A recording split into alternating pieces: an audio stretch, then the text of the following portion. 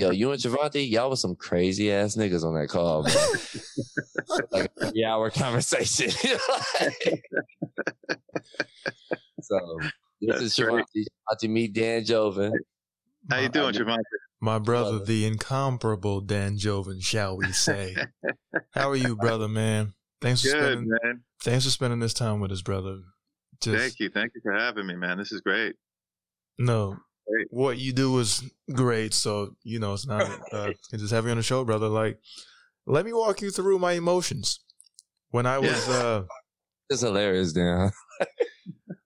I roll out of bed because we're all on different time zones, and you are well into your day since you're on the East Coast, as I've been told. And I wake up. The first thing I see is my phone. Not trying to see my phone first thing, but it was right there in that position. So I roll over and I see Verb. Verb's already open. And I see Adam Sandler's face. We just had a dope-ass meeting. I see Adam Sandler's face, man. And I'm like, oh, okay. And then I see his name by his face. And I'm like, well, lots happened in 24 hours. I'm sorry, 9 hours. Right. And then I hear the voice. I hear Adam Sandler's voice. And I pay attention to detail. This wasn't just Happy Gilmore Adam Sandler. He was younger then. This was a weathered, seasoned, I'm smoking a plethora of doobie from that moment until now, Adam Sandler voice. I heard all of it. And I was like, wow, this has to be the 55-year-old Adam Sandler. However old he is, I'm not sure. Lo and behold, it was Dan. Listenership, it was Dan Jovan.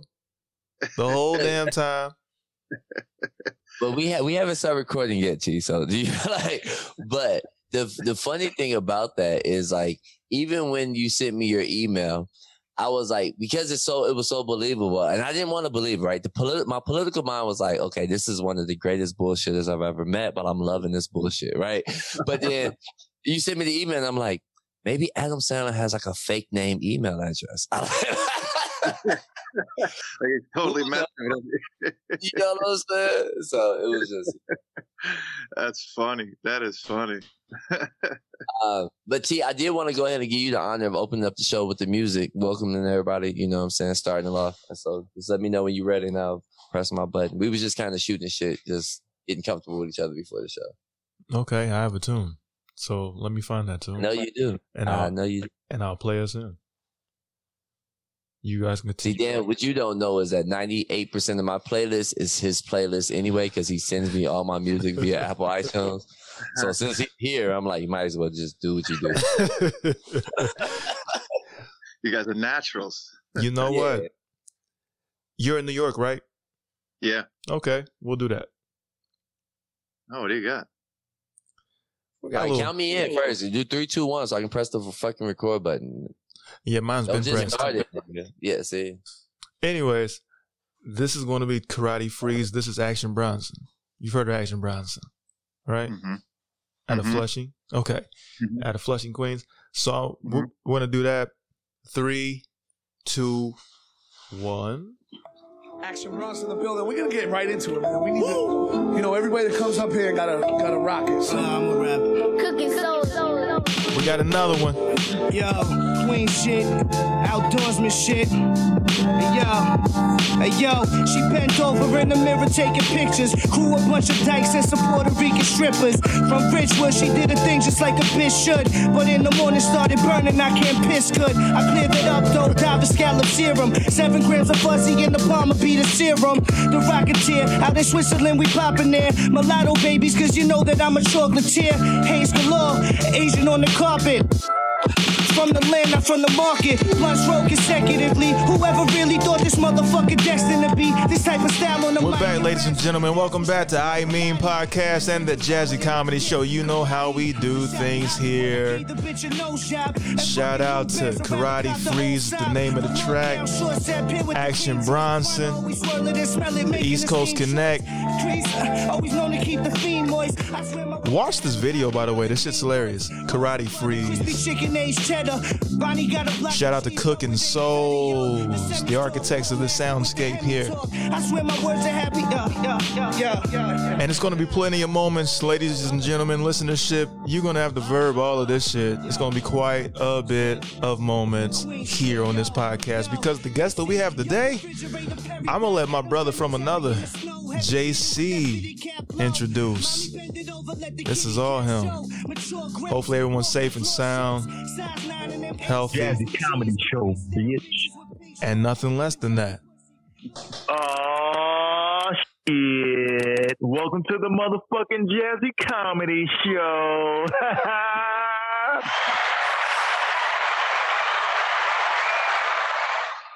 Here we go. Back in the building with motherfucking Trevante Water, Monkey D. Trevante on the I Mean podcast. Jacie Rowe, your host, giving you the most from the Jazzy Comedy Show. And we have a beautiful guest, a voice actor, the honorable, the intelligent, the exquisite, the smoking mirrors, Dan motherfucking Jovan in the building. Wow. Let me get my wife over here to hear that.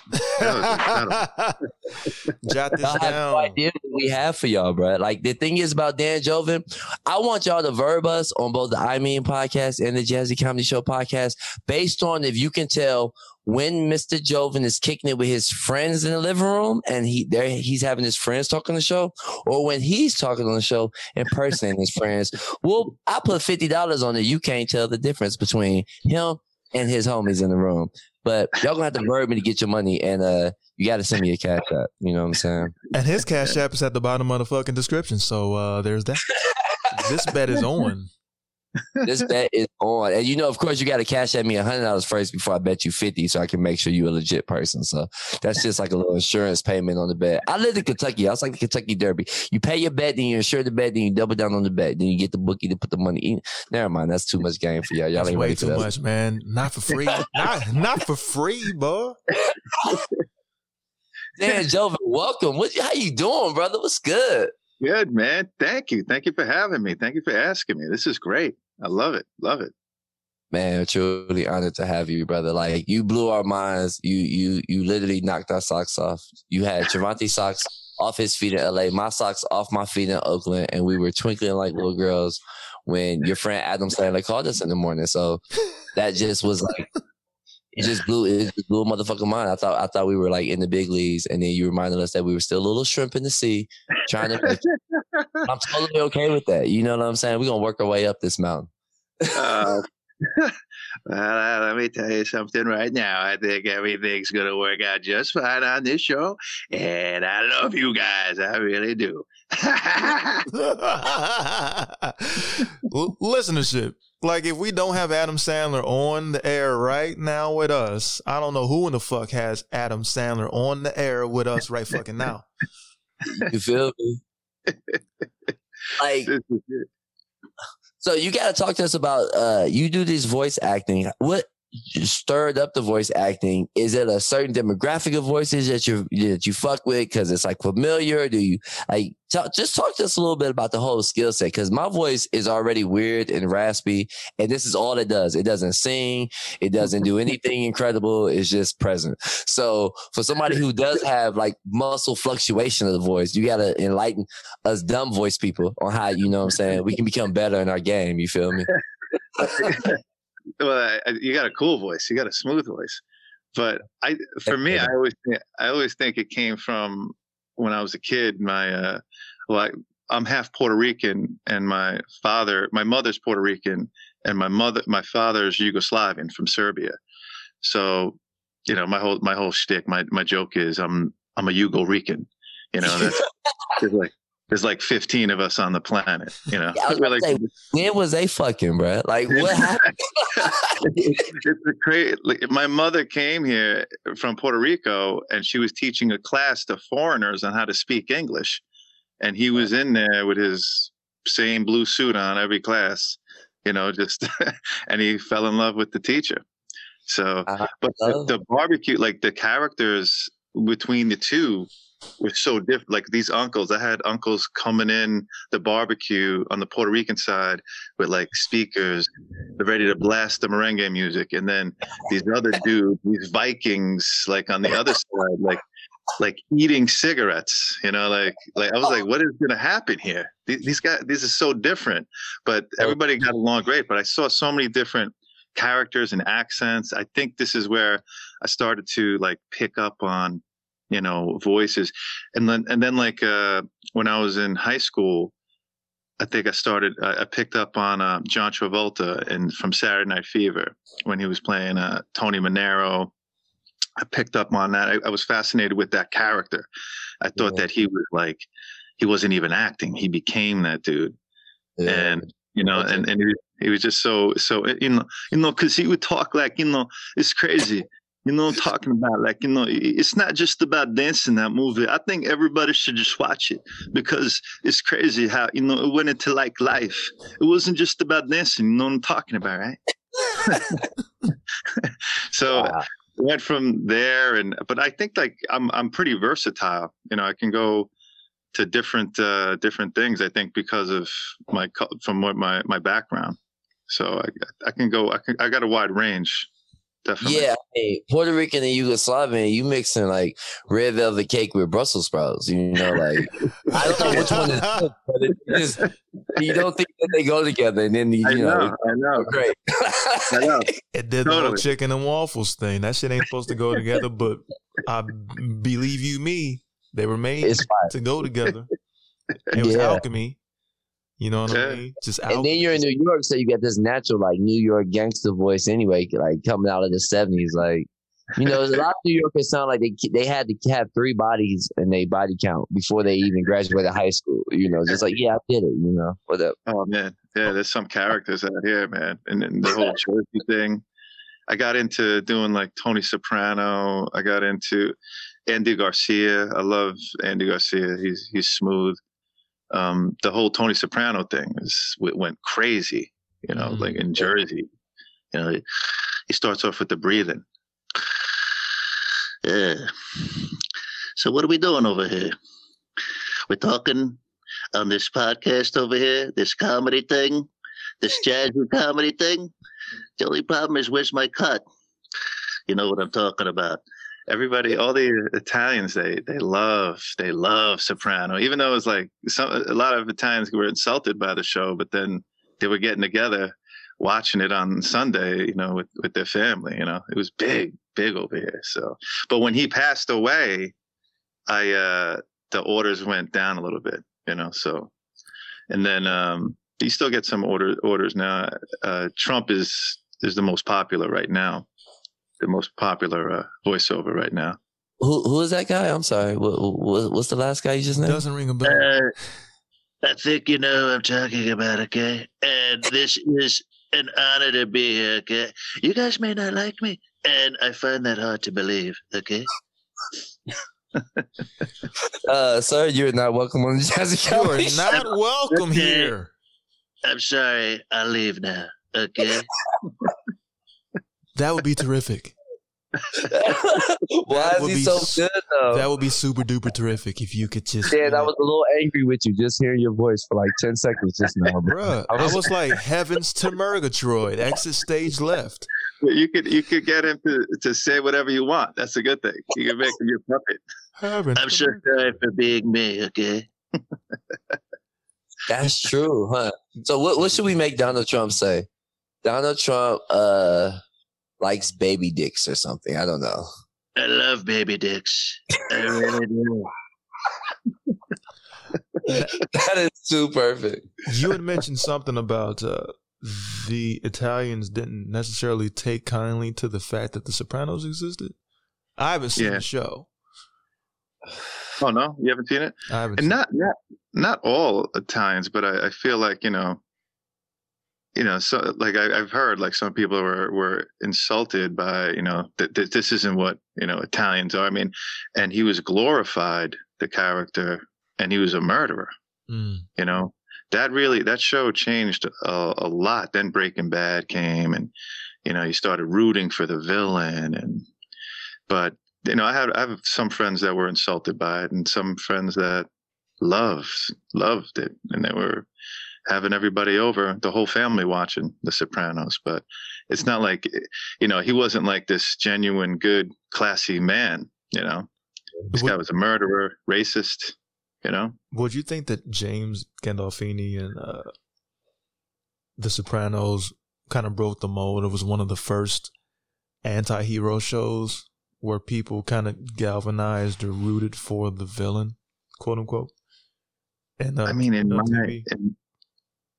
think in for my time, maybe there were others in there, but like for what I've seen out here on hot TV shows like that, I think that was, to me, that was the first one that was so dominant.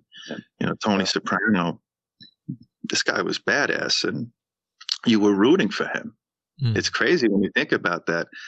You got a show that people are watching every week, and you're rooting for a killer, a bad dude. But they also portrayed him as a troubled gangster. He was going to therapy, and he knew about his anxiety. He talked about his anxiety. So you had a tough guy talking to a therapist. That was pretty genius to do, and brave, I think, if you're a creator of a show, to do that. It's kind of interesting when you have the ability to frame a narrative any which way you would like. Yeah, I lost you there. So when you have the ability to frame a story any which way you would like, and they decide to place the focal point of the entire story and drive the whole story through this character, do you think that the viewers have a choice as to who they think is a piece of shit and who isn't? Or do they accept that he's a piece of shit? Are we pieces of shit? We're pieces of shit, right? In order for an anti-hero to be possible, for us to be like, I like him. He has problems, but so do I. He's murdering people. He's going out buying Buicks and shit going, how many bodies can we fit in the back of this? You know what I'm saying? Like some analyze analyze that type shit. Yeah. That's a great question, man. I think that the creators, right? The directors, the writers, they know what they're doing. They really know how to, and obviously, if they're going to deliver that entertainment and push a character throughout, some people are going to love it, some people aren't. But I think the majority of, if they're good writers and directors, they're going to get you to do what they want. They're going to take you on that journey. For that whole thing, they're going to see the insecurities, make you root for them a little bit. It's an interesting thing. That's a great question, though. That's a great question. I think that the power is that they put it in like a series, right? That can go 5 seasons, 4 seasons or whatever, longevity, right? Because it's not like we haven't rooted for bad guys in the movies. I mean, right? Frank Lucas, right? Played by Denzel Washington. He was a bad guy technically, but we all wanted him to win. Fucking Bruce Willis in every Die Hard movie is like the worst idea of a police officer if he was on the ground. You know what I'm saying? You wouldn't want him dealing with you if you had to be hanging around him while he was doing his Bruce Willis, yippee-ki-yay motherfucking shit, right? But we like that, right? Will Smith and Martin Lawrence and Bad Boys. Like, again, terrible ideas of cops in real life, but we like that shit. And so I think that when you say, okay, let's turn Bad Boys into 5 years of television, or let's turn Frank Lucas into 5 years of television, like that's when it really starts to unveil, I just think, the darker side of America, in the sense that, as Tremonti was speaking on earlier, we all have that like negative persona, that I don't give a fuck persona, that shitty, bang, bang, you know what I'm saying? And it allows us to tap into that, just like the fucking 1950s white dudes used to try to get us to tap into like our higher essence with Superman or Batman or Captain Marvel. It's like, that's cool, but I still want to fuck some shit up. And then in the last decade, they've been like, yo, this is how people are fucking shit up, and this is how they're dealing with it emotionally and trying to maintain a family and still human. And I think it kind of grazed the line between like good and evil, right? Because at the end of the day, everybody's still trying to take care of their family, want to love their kids, feed them, keep them safe from the elements and from bad elements, you know what I'm saying, in the world. Yet they might do it a little bit more gangster than somebody else. You know what I'm saying? But that's just how they love. So can you judge them on how they love? Are you in their shoes? I mean, so I think that's where the TV has really become genius. Even Scandal, right? With the fucking Kerry Washington playing Olivia Pope. It's like if everybody's like, oh yeah, I love to be Olivia Pope. Man, if you were, I hope your ass go to jail. You know how many crimes she covered up in that 5 seasons of TV? So, but we like it at the same time, you know? So just y'all got me over here thinking while I'm smoking on my gelato. You feel me? And then Raymond Reddington in The Blacklist. I think the best criminal in America right now. That's Jacie, not a lot. You raised an interesting point in that I think that when you make a show or a story centered around a focal point that's like an anti-hero, more of a villain, the more seasons that you have, you sort of give them time or give everyone a space to find the redemption. Do you think the people are into that person appealing to their most primitive nature, them being assholes, them possibly having a side of them that's more dark? Or do you think that gives them space to see that character's redemption in the end, hopefully, maybe, possibly? Which oftentimes never happens. I'm going dark for 500, Bob. Yeah, I don't think redemption matters as much. Like in Breaking Bad, was he redeemed? Was Tony Soprano redeemed? Was Olivia Pope redeemed? Like she was just like a smart hoe at the end of the day. You know what I'm saying? Like I don't think Thanos definitely didn't get redeemed. They chopped that motherfucking head off even after he was like, I got rid of the stones. I destroyed the stones with the stones. Thor was like, I don't give a fuck. Boom. Fuck you, bro. We're not putting you in jail. We're not praying for you. We're not praying to Odin or Jesus. You know what I'm saying? Like, I don't think it's about redemption anymore. I think people are literally tapping into vibrations. And it's like television has almost become as creative as music, the way that it appeals to our senses, our emotions, our intellect, and our spirit, right? Because everybody's like, I'm spiritual. Don't nobody know what the fuck that means. But even movies can tap into that spiritual aspect of the base level. You know what I'm saying? Dan, you got some thoughts on that one? You know, it's just making me think of like, you know, as you're talking about how it affects like, you know, and you brought it into music too. Joe Rogan, he says something about motivation, and he says that people should, you know, if you're having trouble in your life, what you should do is think of yourself as a star in your own movie. Like your life is you're actually the star in this movie that's going on. And in these movies, the star usually goes through some shit, some tough shit. So, but you have the vision that you're going to come through in the end. So you got to start doing that. Star has to start doing things right now to get there. I thought that was such a cool thing for people that are going through a tough time in their life. Like for me, it hit me, you know, with a few things. I was just like, yeah, it's pretty cool. I mean, like I always wanted to be an actor. Can you say that again for her so she understand why I deal with her the way I do? Because I'm a star, and sometimes I go through shit, and I'm just trying to figure it out. But I'm a star, and so I just need you to tell her I'm a star for me, really. You are a star, no doubt about it. You're a star. You're a star. She's a star too. But I just think that's so cool to have that thought process, and that could help out a lot of people, you know, because we love, people love movies. They love it. They get lost in it. That takes us away from our reality, the whole movie entertainment, you know, like your podcast, people tune in to escape their little thing and get into this, you know, so people are looking for something. People are looking for motivation. I love that inspiring and motivation thing, and seeing people go get it, you know, and come out of something tough. You know, I think that's beautiful. We need a lot more of that in this life. No, I agree. I know Travante's burning with a question because I interrupted it, so I want to give him some space before I continue to burn with. Go ahead, bro. Go ahead, man. No. Go ahead, man. I'm gonna roll this bleezy over here. So, he was ready with it. So, well, I'm not going to have 0 questions when you go, hey, I know you got a question. Who does that? I know you got a question. Nah, I'm all done. And just sit here like a stooge in the Zoom. Come on, man. Just enjoying the conversation from the side, bro. Thanks for the invite. This fucking guy. So, how long have you been doing? Like, so what led you to doing in person? So, explain to people the difference between voice acting and impersonations, because I think that some people think that that's one in the same. I'd say that the skill sets, you have some that kind of cross over, that are kind of universally applicable, but an impressionist is someone with a specific and a special kind of ear. Not that voiceover actors don't have an ear, but would you say that that's kind of a different kind of ear? Yeah.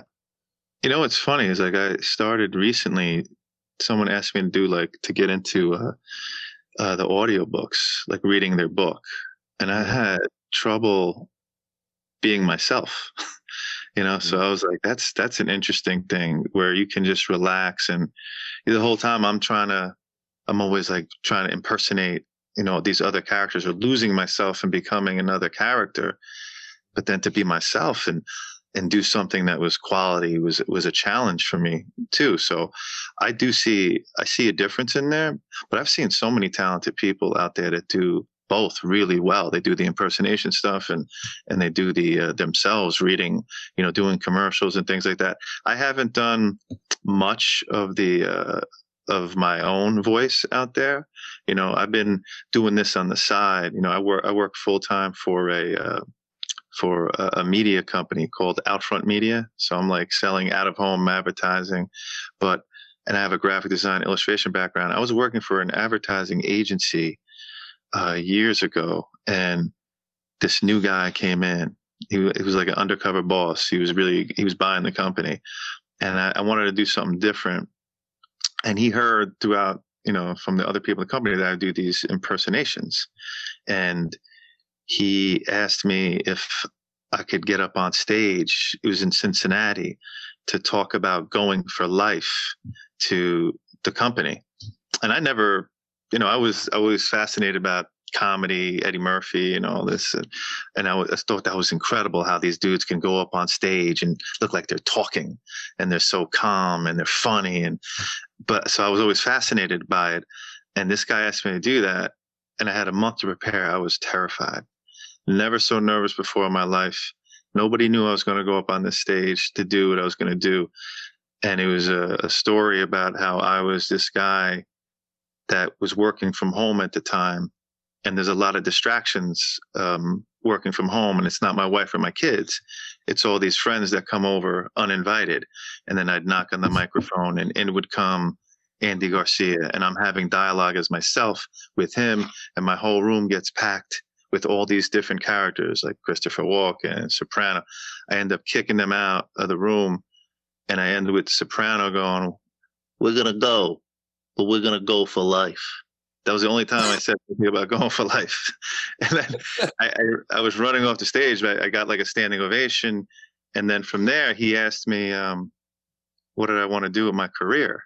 And I was like at such a high at the time because people were coming up to me. I was like, I think I want to become an actor. And he was like, well, how about new business development? I was like, okay. So how about new business development? That's a lateral move. I'll do that one. Why not? Good one. Why not?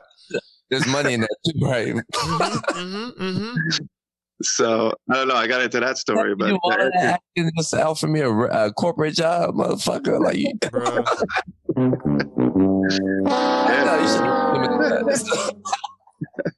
Man, I don't know if that answers your question. I don't even know. I rambled on there. No, this is all worth it. Yo, that was excellent. But I got an asshole question. Can you do the skit that you did in Cincinnati? Can you just run through it? I would love to. I mean, it's a podcast, so like, if you don't mind just playing the voices, I would love to hear it, bro. Or the Cliff Notes version. I could give you a little bit. I could try. So I remember when I got up on the stage, I would wake up every night at like 2 a.m, like rehearsing this thing. I was so stressed out about it.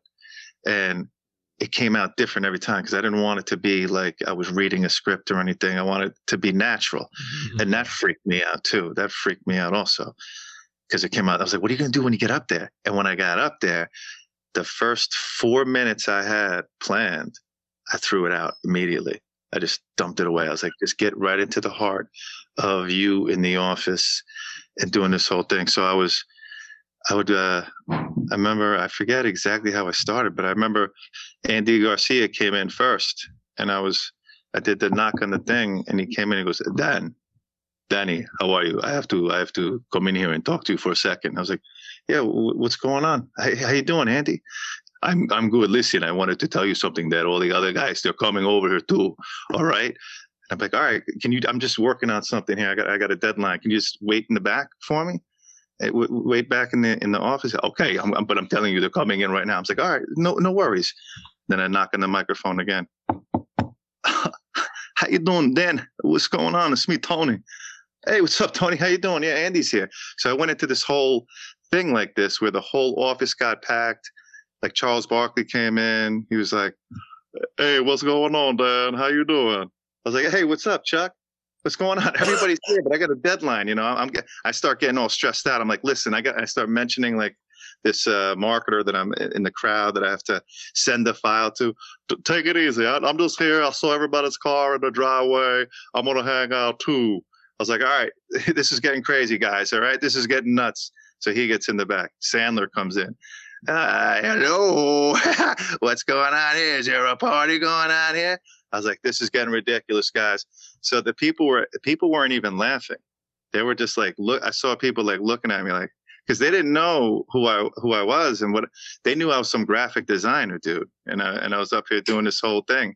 But it was when I got up there, I got to tell you, when I got up there, I was like so nervous. But then as soon as I started going, something just said to me, like, you're here now. Just let it go. You're here now. Just let it go. And then I was calm up there. And then when I ended it, I was nervous again. It was weird. It was a weird feeling. It was a weird feeling. That's like I imagine that's like how like Ray Charles or Stevie Wonder play the piano, like where they're just totally zoned in and they can switch up the sound from high to low, from fast to slow. I mean, when I'm hearing your voice, even as I'm looking at you, and I'm like, how the fuck is he switching to have even a one-liner conversation? I mean, it's an incredible art, bro. Like, it's truly a skill. Thank you, man. Thank you. Thank you very much. Thank you. I appreciate that. Thank you. That might be a flow state that you were kind of describing, that kind of moment where you're just nowhere but there. You're nowhere else. You're just there. And you don't know where there is until you take that next step and now you're there again, which is still present, which is just now. Mm-hmm. You know what I'm saying? Yeah. Almost like a time traveler, like your past, present, and future all at the same time. Because you're drawing upon things from the past and what you've prepared. You've also thrown it away. That's an active thing to do. So that's present. Yeah. And then it's it's about achieving a certain desired result that you also have detached yourself from the outcome of, but that's also the future.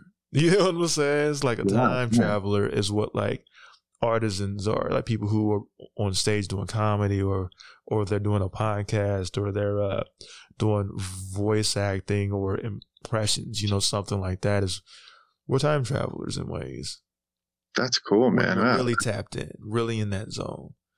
Yeah, it was like the fear thing, go because I knew I had to do that. I had to face this fear I always wanted to do. And that, I remember when the guy was coming down and he was coming down to get me, to segue me to come up, and nobody knew I was going up.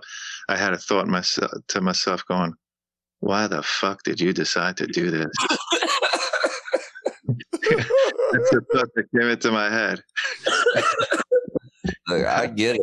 I feel it. Look, I was sharing with you a little bit before we started the call. I just started doing stand-up before Corona started. So I wasn't, a long time in the game before all this happened. But when one of my first big performances was with Hella Funny in San Francisco, where they invited me to a club, literally a block from where I work, at a bank downtown San Francisco. So I'm like, I'm downtown all the time, never in this capacity. You know what I'm saying? Yeah. So I'm like, all right, let me, I don't know if I need to smoke before the show. Do I not smoke before the show? Cause I don't want to be fucked up and too fucked up. I'm kind of all tripping out or whatever, hella nervous. I go into the club an hour early.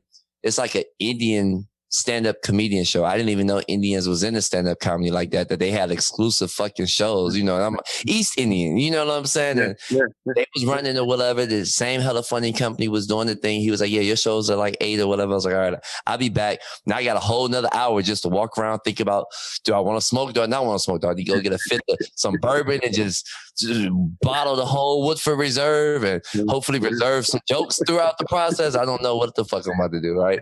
And so I go in the back, and when it's finally time for us to get ready, and there's like 20, 25 comedians back there, because, we only got like 5 to 7 minutes. So they're, get the fuck on, get the fuck off. Like, if you're funny, great. If you're not funny, we don't give a shit. We got 20 other people to have our show going with or without you.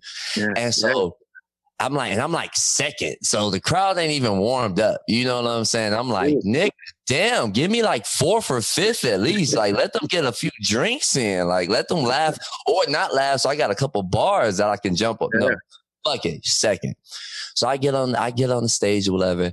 And the club is full. I'm looking at all these white people faces in San Francisco. And if you've listened to any episodes of Jacie Comedy Show, I talk about white people like the best of them. I talk about black people. I talk about Mexicans, my wife Mexican. I talk about everybody. So I don't discriminate in discriminating. You know what I'm saying? I'm an equal opportunity discriminator. Absolutely.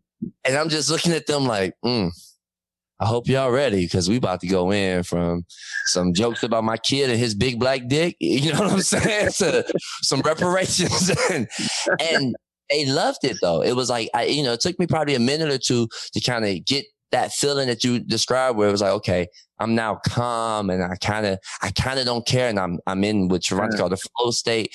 And then I was just going, and there was a point where, like, I was probably 5-6 minutes into it, and they threw the little 1 minute thing up or whatever. Like, I was like, all right. And the guy came on the stage behind me and started like reworking the stage background, I guess, for his own fucking set. The rudest shit you can imagine while you're on stage. You know what I'm saying? But I felt so Mississippi River in my flow. It literally didn't fucking matter. You know what I'm saying? And I didn't even. Did you say anything about him? Did you mention anything to him? Like, hey.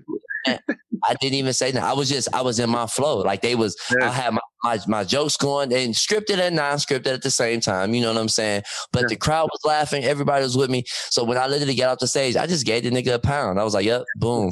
And he was just like, everybody was like, damn, nigga. And even the owner hella funny. He was like, who the fuck are you again? Like, you really had them. And I'm like, bro. Nobody, bro, but thank you for the opportunity. You know what I'm saying?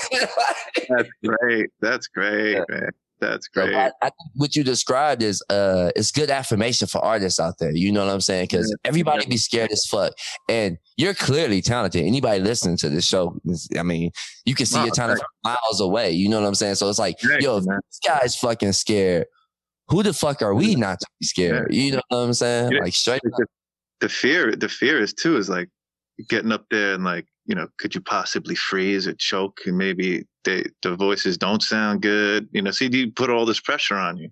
But the funny thing, like, I love basketball. I used to play hoops and coach, but what's interesting is, like, when you don't try to make it and you don't care if you miss, that's when you start making those shots. When you try to aim that in, there's something about being like, just not caring, just free. And then you can catch fire. You get hit 6 shots after you miss 3, That's a bar. So that's a bar right there. What's that? I said that was a bar right there. That's a Dan Jovan Verb special right there. No impersonation. The real deal McCoy. No, but I believe that. That's putting your soul out there to everybody. That's a lot of pressure for comedians like that, to go up there and be like, I'm gonna make you laugh. That's why I'm standing here. You're coming up there making that statement. I'm going on the stage and I'm worthy of doing this. I'm gonna make you laugh. That's automatic pressure. So there's this quote. It's random, but comparison is the thief of joy. So I'm going to ask you. I love that.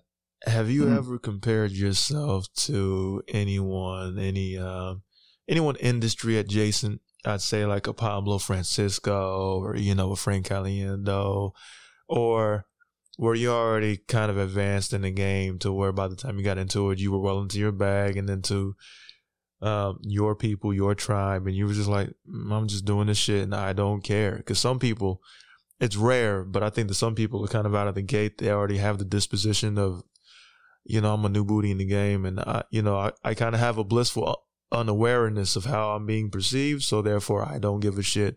The way that maybe the well-trained haven't necessarily scared me into being, because I think that sometimes people learn certain behaviors, whereas, someone who doesn't have a lot of experience in the thing, they're unaware of the pitfalls, the dangers, all of these things that could generate anxiety in them, and therefore can create a fear that could freeze or, the flow of their expression, I should say.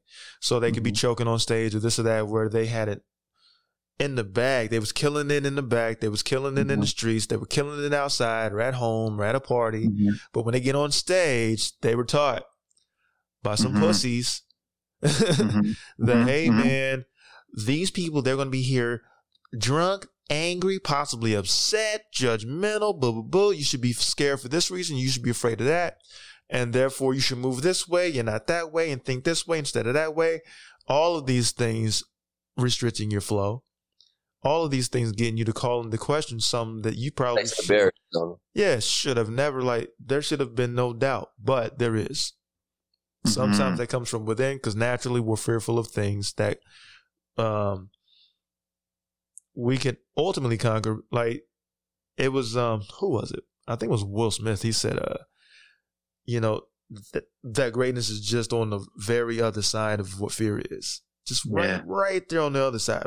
Like, you're right there on the precipice. And if you're afraid, at least a little bit, then I think that you're onto something fucking good. Onto something fucking great. Because if you can just, boom, that small tweak, punch right through that fucking threshold, then you're on the other side. You're on that good side, that great side. And that's the side that thrill is on. And ultimately, I think that people can be confusing anxiety for thrill. And it's like, if you're thrilled by this, it should be fun. The experience should be fun and great.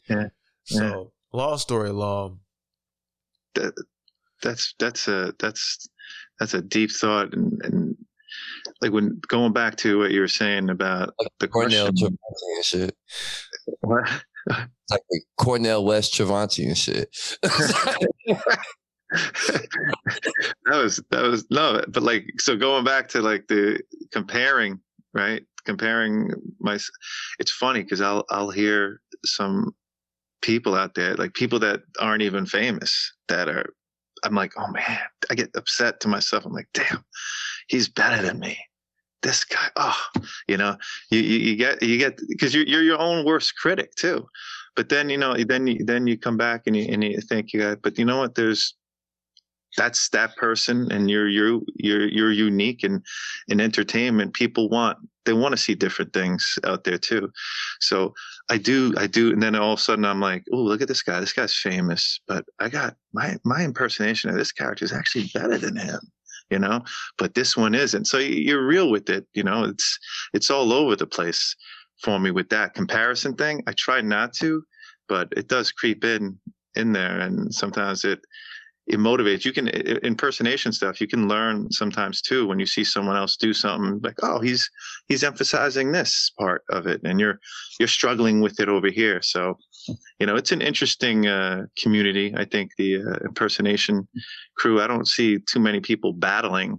That'd be an interesting thing to have two comedians battling, Let's do a Charles Barkley and battle each other. Who, like to see who sounds more like the person. Like you're playing on knuckleheads. Yeah, that's good. There you go. Just bad, just bad, just terrible, just bad. Like I said, Ernie, these guys over here talk about this whole jazzy comedy. They ain't making me laugh. These guys are talking about deep stuff, Ernie. Deep stuff. Erna the Jet Smith. I'll never forget the $5 box with lots and lots Taco Bell commercial that Charles Barkley signed up to do. That's right. That's right. Do y'all remember that shit? The $5 box with lots and lots. They were not trying. They were not trying very. That's right. He's always making fun of Shaq for being on commercials. Oh, you'll never get better than this. The icy hot sleeve. Yeah, that's right. Come and get your icy hot sleeve today. The icy hot. The icy hot. No, it's great stuff, man. But this is great. This is great. When I hear you talk about the nuances in I guess the comparison stuff, like for how you learn from it, it makes me think about the stand up when I was doing it. And like when I first started, I mean, Javante was giving me so much game because he'd been in the Hollywood circles for like 8 years, right? And so he was constantly like, bro, you look at this, think about this, like relax over here, like maybe pay more attention over here, like slow down over here, right? And I'm just like, nigga, you sound like my baseball coach. I quit that shit. You know what I'm saying? Like, I can't take all of this criticism, man. Like, already a comedian, I'm emotional about my shit, nigga. Yeah, I reached out. You know what I'm saying? Erykah Badu in this bitch. And so, but after you do it for a while, and then you start replaying stuff and listening and stuff, and then watching other people, you be like, oh, that motherfucker was right. Mm-hmm. You know what I'm saying? So you start seeing like, where you need to slow down over here or pause over here. You see people like my biggest thing was, especially, I think it's part of being from Detroit, and y'all probably got this in New York too, where we talk fast. It's your fault if you don't hear us. You know what I'm saying? Like, I said what I said. Fuck you if you ain't here. Like, I can say it even faster, but you better pay attention. It don't matter what I'm saying. If you're not listening, don't give a fuck, nigga. I'm not gonna slow it down. Just make sure you listening. That's not my problem. That's your problem. That's not like a you motherfucking problem, nigga. You know what I'm saying? We talk fast. And so I would go through my jokes and I would be sending them to Javante, and he's like, nigga, breathe. Like, you just said 5 jokes in a minute, and I can't even process the first joke by the time you got to the third joke, and I'm trying to laugh at the second joke, but then you done moved on to the 5th joke, and it's like, bro, you gotta pause to appreciate what the fuck you're saying so that the audience can also appreciate what the fuck you're saying. You know what I'm saying? Yeah. And it took time, though, to like watch myself and watch other way better comedians to be like, oh, that actually works. Yeah. Damn. Yeah. Because like, he was right. I hate this nigga for being right. Because like, even though you're on stage by yourself, that comedy isn't necessarily created alone. You need some motherfuckers to find it to be funny. Right. And if you're stepping on and smothering all of your jokes, why even write them? Because they can't process them, because they're still laughing over the top of the other one, and then you're plowing right through it, and then, I have some new shit to process. And that's going to take some time, too, to get it, then find it funny, then laugh, applause break, then you're right. So you're betraying all of the jokes, all of the work you put into them, the rhythm of it all, the timing. Yeah. See, I think I was applying like teenage How to Get a Girl game, where you got like 100 pickup lines and you don't know which one gonna work. So you just run through all of them and see which one click. And then you be like, okay, I got you now. Cool. Let's go kiss under the bleachers or something. Right. And I was trying to do that with the jokes instead of just being like, 1, 2, and just letting them marinate. Cause that's doing stand-up comedy is more like actual sex than it is picking up girls.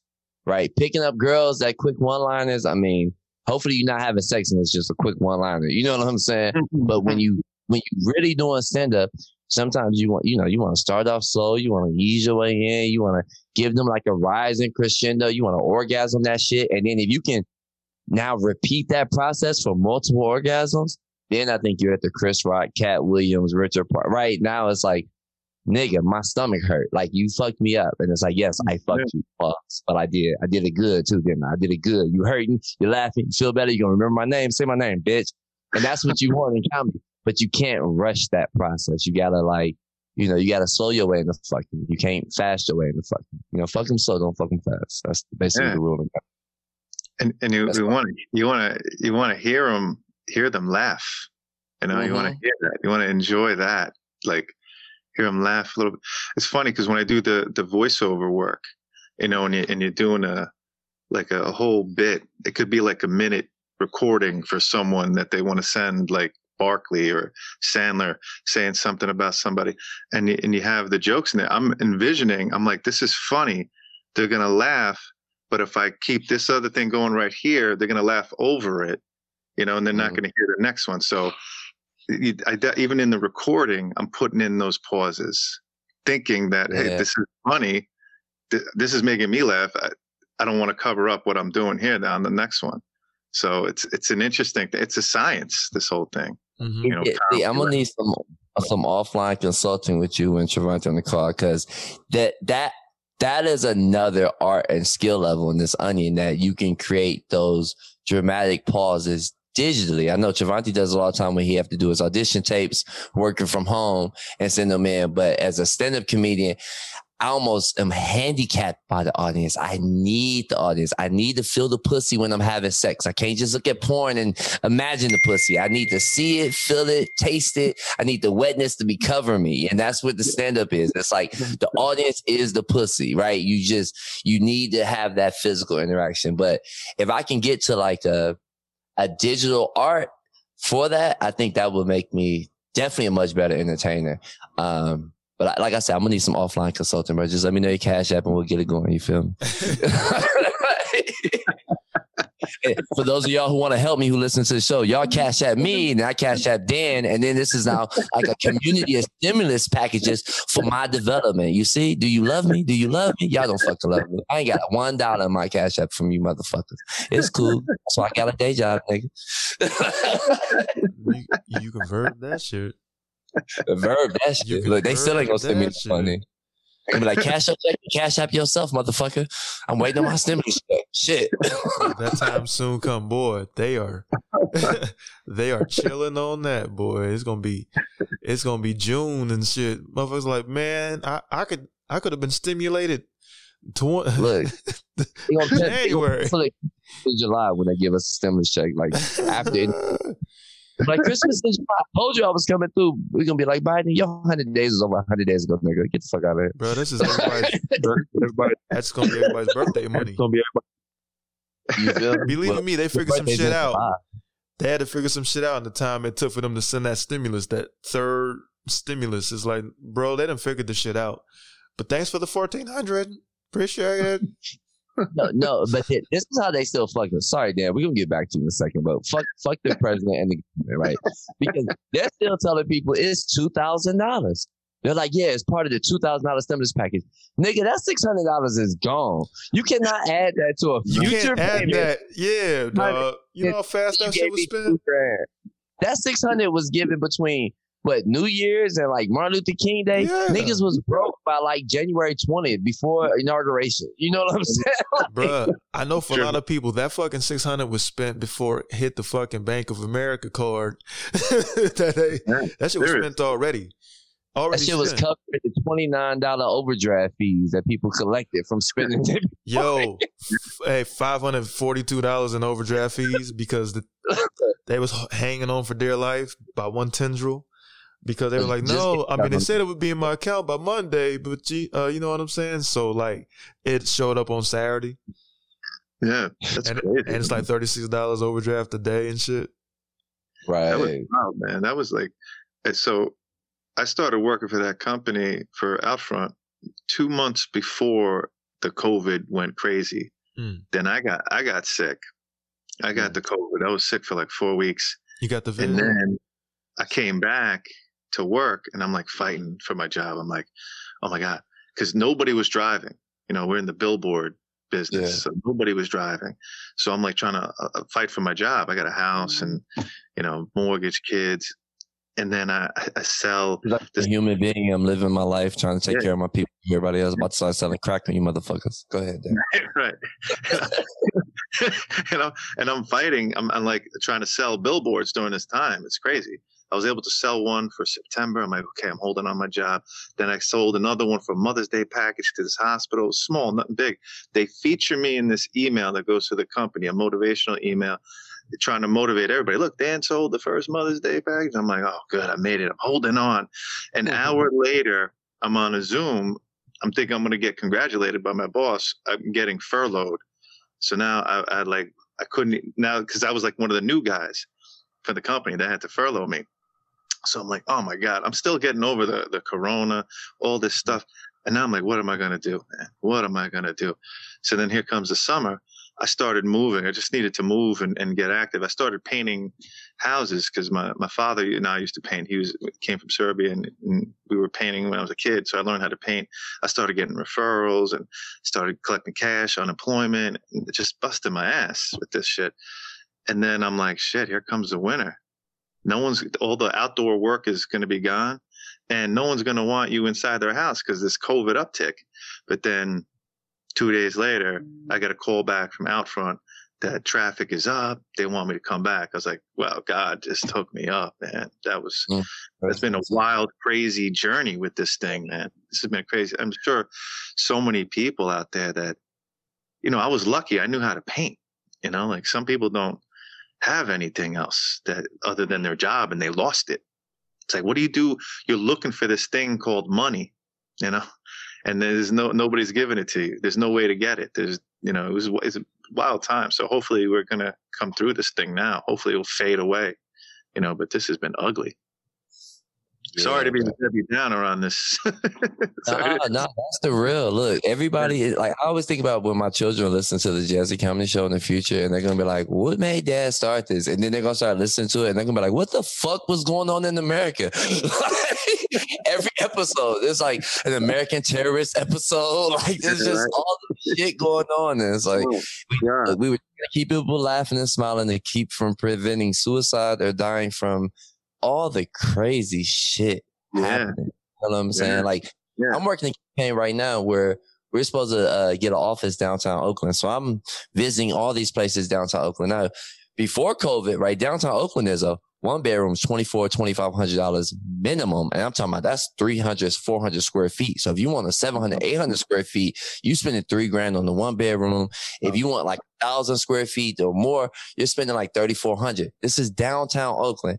Now, 9 months later in the COVID, I'm looking for office space for this campaign. And while I'm coming out of the building, there's like 5 Oakland police SUVs sitting outside, caution tape blocked off. I'm like, what happened? They're like, oh, it was a robbery and a shooting. Get home later, read the news. 6 people got shot 3 blocks from where I was looking for a campaign office downtown. Wow. I called the campaign like, look, we're good. We're not going to go anywhere downtown Oakland. I'm going to just have to give me a month or something. I'm going to see somewhere fucking safer, because now it's like COVID is like the root of the tree that's fucking everybody. But then you got the increased drug use that's killing people. You got the suicide that's killing people. You got the shootings. I mean, being in Oakland, and we talk about on multiple shows, especially if it's between like Thursday and Sunday night, man, you'll hear like 1 or 2 people get shot right on the show. Wow. Like, it'll just be in the background. You'd be like, oh, was that 7 bullets? Oh, okay. Oh, 3 shot back. Oh, 4 more. Any more shoot back? Nope, he didn't shoot back, huh? I guess he didn't make it. And there's that one. And, I mean, me and Travante be on the show talking with other people, texting each other like another one bite the dust. He'd be like, there's another one. Like, it's just a crazy world we're in right now. And it's like the money is the least the government can fucking do right now for people. You know what I'm saying? Like, and if we were in Australia, we'd have universal basic income, $1,200 a month. We was in any fucking Western European country, we'd be getting the minimum $1,000, $1,500 somewhere. Some places even more than that per month, plus the healthcare, plus the daycare. If you got children and stuff that they paying for. America is just like, it's a free for all. But now in this free for all where most people are freely falling, they're having to really look at themselves and be like, damn. But I tell everybody, America survived off the inertia of slavery. And Corona has been the first thing to stop that inertia since 1865. And the question is, how are you going to rebuild wealth that you built off the backs of other people? And then you try to sustain a country now that you've never actually practiced sustaining in any time in your history. Mm-hmm. Mm-hmm. You know what I'm saying? It's kind of crazy. Like, it's going to take some real people coming together and just being like, what the fuck do we want to do for our society? And how do we want to make this shit work? Because They're not taking care of the homeless. They're not taking care of old people. They're not taking care of children. They're not taking care of immigrants or people of color. They're not taking care of poor white people. And like, let's make this a clear thing for any Republicans that happen to be fucking listening to the show. The government has never taken care of you poor white motherfuckers. Ever. Ever. There was a time where you indentured servitude next to our black asses right in the cotton fields. Y'all just had a 7-year bid. Ours was, you know, a little bit more permanent than that. But y'all was there. Then when you knew white folks came, whether it's from Ireland or Italy or Yugoslavia, you was all put into some form of third class, second class, fourth class, fifth class citizenship too. America has never cared for poor white people. It's always only cared for a certain class of whites. And then it's tried to basically put wool over everybody else's eyes to say, well, you're like us, so fuck them. And it's like, that ain't the game. And we got to really let that go because 99% of us are some poor motherfuckers working out here to make it. We know the price of milk. You know what I'm saying? Yeah. There's 1% of us don't know the price of milk. That's the motherfucking problem. Yeah, man. It's crazy. It's so much out here. It's a survival thing. But you know what it is too? It's like things have changed so much. Like here you guys have this podcast, right? Like this podcast stuff didn't even exist back then, you know, and social media. Like I think about how like college puts people in debt. Like my wife's still paying college loans right now, and we got 3 kids. It's like I can't save up to help them pay college. What? They're gonna have to take out loans too. But like then you have entrepreneurs like, you know, even Bill Gates. Bill Gates never went to college. These people were just reading books like animals. And you know, there's a few out there that didn't go to college. And I'm not saying not to go to college. You know, if you can go, you can go, but don't let it discourage you if you can't, you know, because there's other ways that you can create your own business out here. Like right on your show, I'm thinking like, wow, this is some good stuff that we're talking about. These guys should have an advertiser come in right now and make some money with that.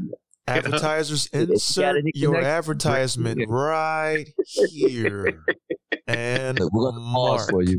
1 minute. I'm sorry, 1 hour, 1 minute and 51 seconds. You can insert your ad right here. Thank you. Dan Jovan on any and all advertising for the I Mean Podcast and Jacie Comedy Show podcast. We are like Las Vegas hoes. We high class, but we still hoes. We will take your money. I'm an escort. Trying to make it. Trying to survive. Javante over there in LA, Deuce Bigelow, Mel Gigolo, which I don't know. That's how this nigga get by. He just tell everybody he do Uber Eats for a living. This nigga be Uber eating pussy, nigga. Did someone say steak? Right, is that how it is? Steak mean one thing, ribs mean one thing. It's like it be like that sometimes. First base, second base, you know. Y'all better check out his Tinder connected to Uber Eats. I'm not snitching. I'm just saying. Look, everybody is Mr. Wilson today. In this fully masked, only seen 61% of your face as society. Everything is going to have to be rebuilt from the ground up. You guys were both on the fantastic points. We literally, the inertia screeched to a halt with regard to every single facet of American life and life around the world. To be honest with you, it all stopped. Like this ball just kept spinning on his finger all the way since the beginning, and this caused it to stop. Do you know how hard it is to get, I don't know, a gigantic naval fleet or a giant cruiser ship turned in any direction to protect? Like in particular, it's hard to change direction. With something so massive. It's hard to stop something like a locomotive that has such a grand full steam ahead. It's hard to apply the brakes. But once you stop that fucking thing, the energy you need to get something going again is tremendous. It's incredible. And it's to get it going and to change directions. And to change direction. It's like, woohoo. No one knows how to do that because no earthling has ever had to do this. No one's ever had to do it. No one has I imagined. think we're at the end of America. Like, if we're not, I'm glad. I will gladly eat those words. Like, for all my patriots out there, like, I love this country like everybody else. That's why I'm in politics, not fight for you motherfuckers. But I do think Rome did not fall in a day. People say that all the time. It's been on every cartoon show since like Bugs Bunny or something, right? Countries fall over decades. They crumble like old houses. You know what I'm saying? And so if we was to really look at America's crumbling, I'd say America started crumbling officially in 1979 due to Jimmy Carter's implementation of benign neglect in the cities to try to prove a point to black people that we needed the government. So they removed the police departments, the fire departments, they removed the post office services, they moved all government services from the cities and literally created the war zones that we walked into in the 80s and the 90s with the crack, and in the 2000s homelessness, and 2010s homelessness and meth and all. They created this. It's been a 40-year decline in our country. And now some people are like, oh, I'm becoming woke to it. But it's like, nigga, you woke, but it's already a wrap. It's like, too late. When a house is crumbled so far, you don't even gut that motherfucker. It's cheaper to demolish it and build another motherfucking house. And I think that's where we're coming as a people. Like, people gonna figure out how to just own some land and live among almost on some Confederate states. Like, New York might be like Jersey. Fuck y'all. Y'all New York now. We bringing y'all in on some eminent domain. Everything north of New York to Maine, that's us too. And then Maryland, y'all can have everything that we didn't take in the area. Michigan gonna commandeer everything around the lakes. California gonna take over the West Coast. Texas gonna take over everything in the fucking middle. And the Native Americans might get North Dakota back. You know what I'm saying? I think it's gonna be like a 6 or 7 mini country series where we have to figure out how to work together. And who knows if that will even be a government or just like rules of understanding, almost how the Native Americans was living before. Like we just kind of run through the lane. Yeah, okay, sure. Like Westeros. Bring a shout out to Westeros. Is that Westeros? Westeros from Westworld? No. Westeros from Thrones. From Game of Thrones. Just kingdoms. We have King's Landing, and then we got these other fuckers over here, Marine. You know what I'm saying? And it's not like you check for papers when motherfuckers go back and forth. Like, if we go visit the Great Lakes area, they're gonna be like, oh, the Cali motherfuckers came in town. And you'll know. You know what I'm saying? When the New York motherfuckers come in town, you'll know. And cats will be having trade and stuff. And I think it's gonna be a lot of legal shit that isn't legal right now because people gonna be having to make it. And I think that the whole corporate chains are going to break. Like, that's going to be the fucked up part. Like, the supply chain in this country is the next thing to break. And once it breaks, you're not fixing it. And you know that best based on what you was talking about with the billboard advertising and trafficking. Yeah. I mean, you can speak to that. You know what I'm saying? And then they also trying to fuck us out of the jobs with the highways anyway. And I love Tesla and Elon Musk, but they was testing when y'all couldn't drive on the highways. They was testing robotic AI trucks on the highway just to prepare for 20 million robotic trucks to be out there. And that takes away those jobs, which that's an eighth of the jobs in the fucking country right now. You know what I'm saying? So I'm like, y'all want to fuck the country? Fuck it. Just give me some land in Alabama next to a river, bro. I'm good. You know? Crazy. It's crazy. It's like you want to almost teach your kids to learn how to run their own business. Yeah, you have to. Rather than relying on a job that someone else can control their fate. To say, you know what, you're furloughed or you're fired. Mm-hmm. Now what? This whole time I was dedicated to working a job, but now, like, school should be teaching that entrepreneurial spirit and using all this social media. Back in the day, if I needed to look something up, I had to go ride my bike to my house and open up the New World Book Encyclopedia. Now you got your stuff on your hand. You can look up anything. You can get information. You can send an ad to somebody for your business, whatever it is, And a lot of people are doing it. A lot of people are, but a lot of people aren't. They're too dependent on somebody else paying them. We do need people's money. What's that? I tell them that. I was like, yo, if I was a woman, I'd never have a job. I have like 2 or 3 boyfriends and make them motherfuckers work. Because we know in this country, women make like 50% on the dollar. Men make. So I'm like, you can go get a PhD. I'm going to respect you, doctor.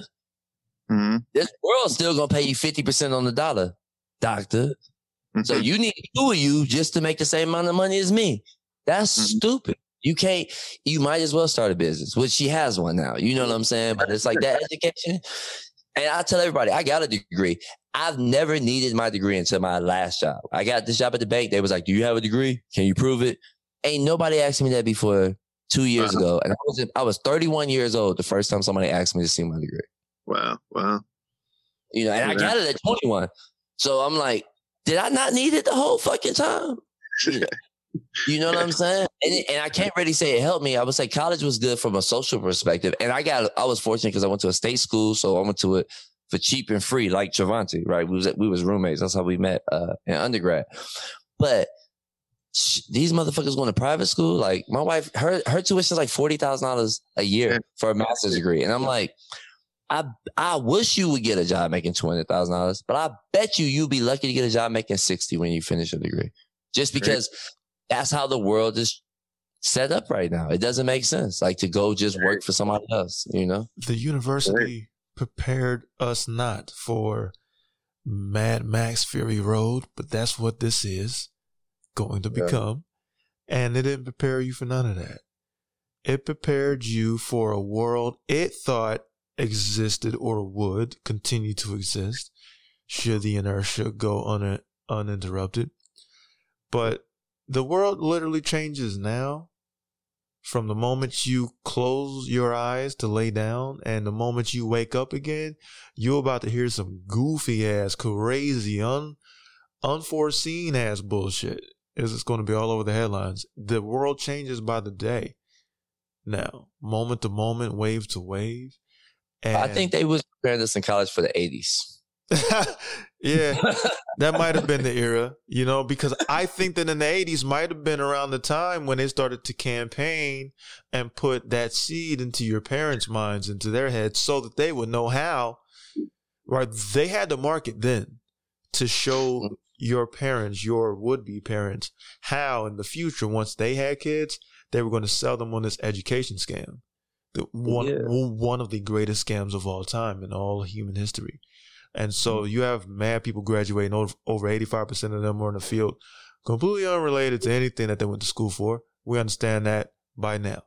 But you also have these individuals who are $200,000 in debt, $152,000 in debt, $112,000 in debt. I just had a conversation with a security guard the other day, outside of a dispensary, and he graduated from UC Dominguez Hills and in California. He's from New York. He's from the Bronx, I want to say. He was trying to contemplate whether or not he wants to get he's a legacy graduate. So he's the first Puerto Rican from his family to graduate from college. He's very proud of it. He has his BA. He's got his bachelor's, works at Starbucks, security guard. Which is the story for a lot of people who have their degree. And I was like, bro, I know people with 19 different fucking degrees, and you can't add them bitches up together and form one useful one.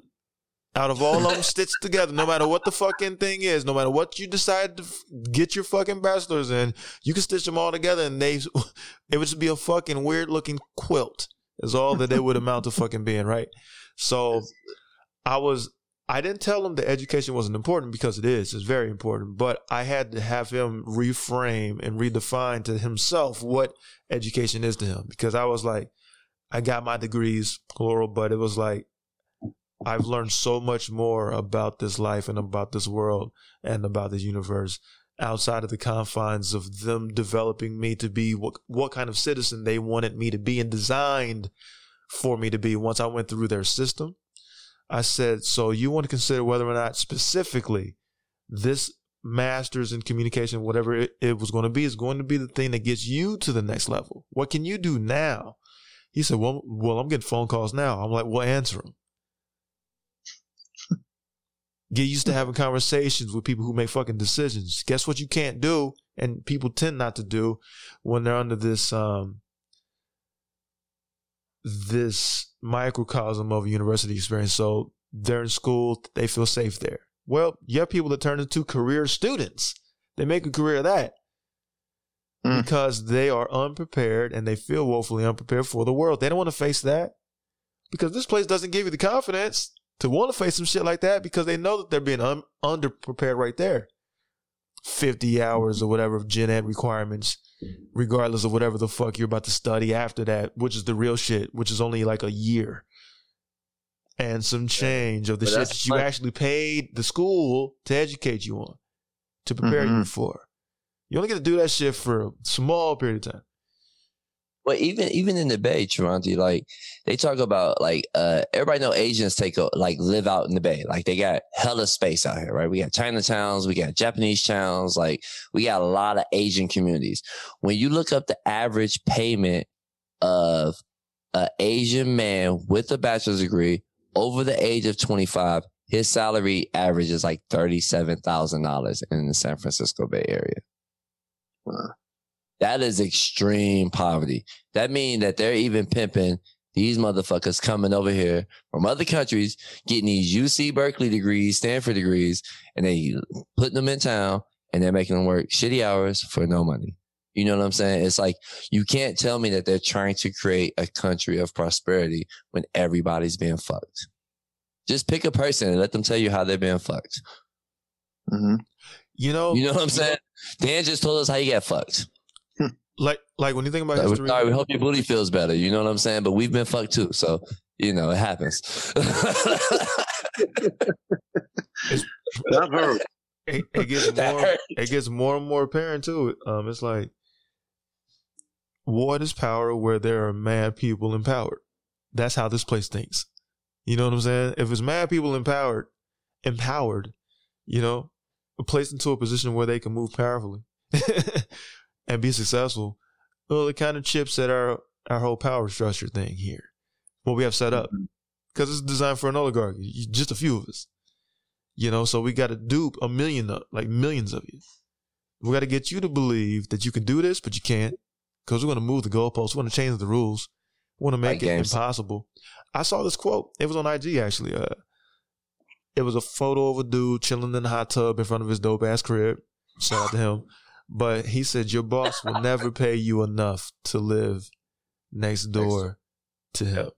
Your boss will never fucking pay you well enough for you to be able to live next door.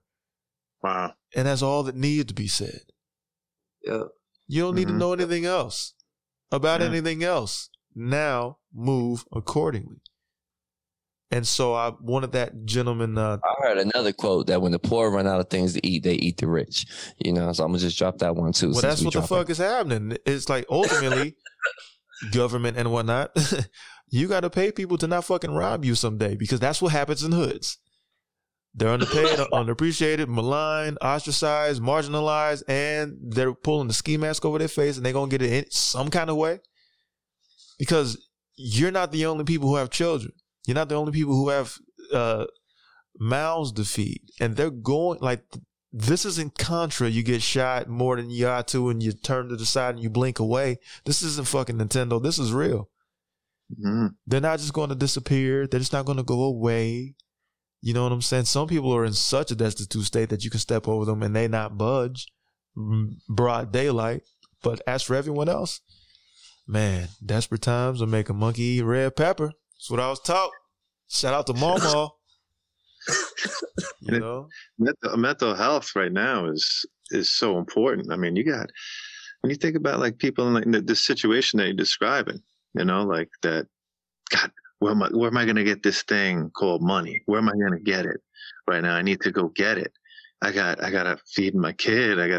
And you become into this desperate state where you almost can't care what happens. You have to go get it. Like that's some mental stuff that people go through, and that's some scary. Depression is I don't even know the stats of it, but depression's got to be at like probably at all time high. Sky high. Right? Like when that mind goes. What's that? I said Jinx showed me a soda. We said the same thing. My 12-year-old self. I mean. And like but when that mind goes, that's a scary place for people to be out here in the world, and they're seeing people successful, people that got money, but and you don't. How are you going to get it? How are you going to get it? That's the crazy thing that people go through. Yeah. And when you tell people for so long what to do and you give them the ingredients to success, whatever those ingredients might have been, and you do this for decades, you do this for generation to generation, you tell them what to do. If you do the right things, and it can be X, Y, and Z. If you do the right things, you can get these things and you'll be okay. So will your family. So will their kids. And so will their kids' kids. When you tell them that and then some shit go down like this and all of that was a lie, and then you then tell them that they can't do the thing or that we don't know what to tell you. We're sorry. Hey, yo, what do I do now? Because I followed this to a T. And now I have nothing at all. Right. What are you going to do? What am I going to do? And they're like, I don't know. I hope that you saved up some money. I hope that you did this and did that. That was basically 2020. Yeah, like that was 2020 when so many people felt like they did everything right. As much right as they can possibly do. They know that they weren't perfect, but man, they tried so hard. And none of that shit ended up mattering. Entire industries evaporated. And so did the confidence and the trust of the people who were sold this lie. If they do this, see, and nothing that they were sold was empowering. It never put them into a position of power or of some balance or of them having any kind of authority in their life. No, it said, hey, count on us and our products. Mm-hmm. They won't fail you. They were sold this program. They took that pill. And these were the side effects. This is the result. So it's going to be even tougher because of all of the things that Jacie had mentioned, but also you lost the trust. Mm-hmm. And that's not something that people are just born with. It's, I was just born in America, therefore I trust. Nah, they've been betrayed. People feel betrayed. And I can't speak to why people feel betrayed. So that's the complicated part too. Is I might feel betrayed by this place for many different reasons than why someone else might feel betrayed. Mm-hmm. And that's a whole lot of cord tangling. You know what I'm saying? All right, so that's an interesting thought. So, Dan, have you seen Judas and the Black Messiah yet? I don't think so. Okay, it's got Daniel, was it Kaluuya in it? The guy from Get Out. Is that on Netflix right now? It's on HBO Max. Okay. You know, no, it's like a streaming platform in the world, but you know, it'll take you 2 hours extra to watch a movie, but it's still a good movie. HBO, insert your ad here. Right, baby. Not to talk about your bullshit ass streaming service, HBO Max, that everybody hates. We also love you, HBO Max. Insert your ad here. Nobody likes HBO Max. Everybody logs into HBO Max for 1 month at a time to watch whatever that show is for that month, and then they cancel their motherfucking payment for the next 8 months until the next good hot shit come on HBO Max. And HBO Max, I'm not lying. They read their own numbers. They're like, we suck. Yes, you do. I'm just confirming it here on the Jacie Comedy Show. But you can't pay me to not say that. It's still true, but I won't say it. You see how that works? HBO, if you could find it in your heart to forgive, then insert your ad here. Look, who needs forgiveness? Look, and it's gonna fuck with them. They stock about to be worth the same as GameStop. I don't think they forgiveness. They're like, don't say that. That's deflammatory. No. The fact that your website buffers on the fucking internet in America, that's deflammatory, motherfuckers. Who's even seen buffering on the internet since like 2013, bro? Since like PlayStation 2, I have not seen a fucking system buffer. And you go on HBO Max and that shit just give you 3 dots and start moving in a circle. I'm like, get the fuck out of this Nokia cell phone technology ass internet service. Check your internet connection, man. No, look, my internet's you fine. Blamed all the blamed all the HBO for your internet speed or lack thereof. Come on, man, work, get the files, my Netflix man. Work, my Amazon Prime work, my Disney Plus work. All of y'all can definitely throw some money in the Jacie Comedy Show because y'all have incredible services that I enjoy and I pay for annually, not just by month. Like you elitist? Come on, man. HBO Max is a whore that you sleep with on every blue moon. Excuse me, Jacie, but you're that's an advertiser of ours. Okay, can you take it easy?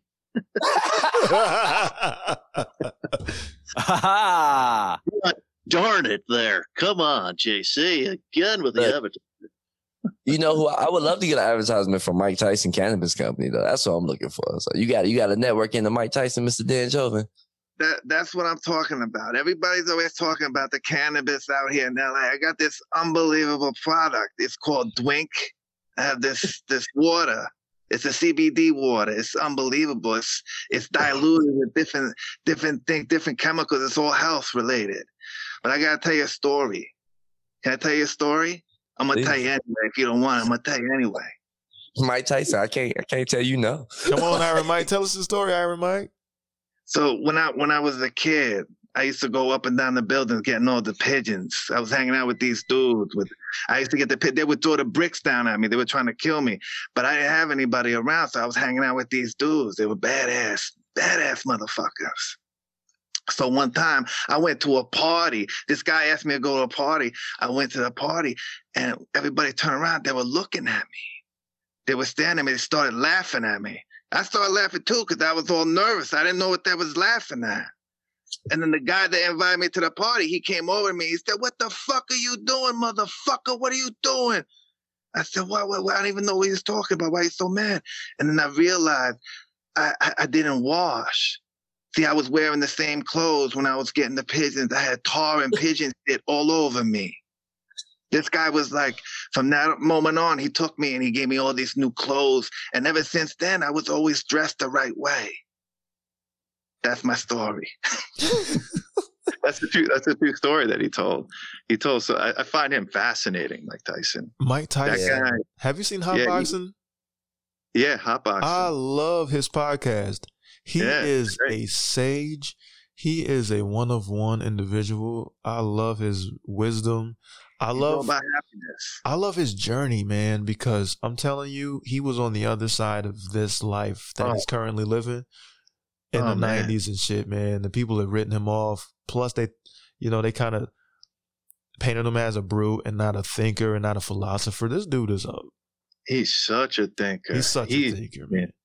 If Mike Tyson can change, anybody can change. And you know what? He went through so much. He went through like being thrown into that world of success and like the training that he went through. He said that Casamano taught him to think like he was a god. He was like, and he talks about how he hates even thinking, like someone talking about his belt. He's like, "I don't even like that motherfucker. Every time I think about that motherfucker," like he starts to get emotional. He does a lot of crying there. It's wild to see him. And then he talks about, I love when he starts talking about happiness. And then he goes, "But what is happiness?" And he starts to get deep about happiness. It's so profound. It's unbelievable. I find him fascinating. I love Tyson. He did the toad.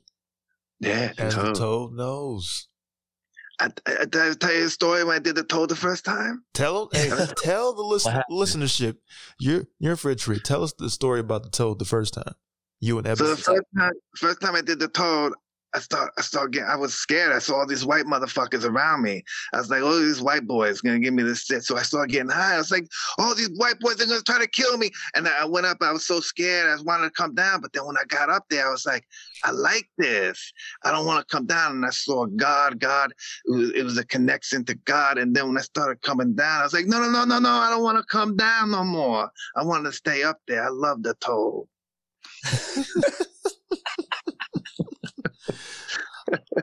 I hope that Eben rejoins too, because Eben was the co-host of the pod. Oh yeah, what happened to him? So there was a small post that he put up there on YouTube, and I watched it. It was about 8 minutes long. I recommend you watch that. He handled it in all things considered in as good a possible way as you can do. Like, he didn't shit on the show. He didn't shit on Mike. He big up, he bigged up everything.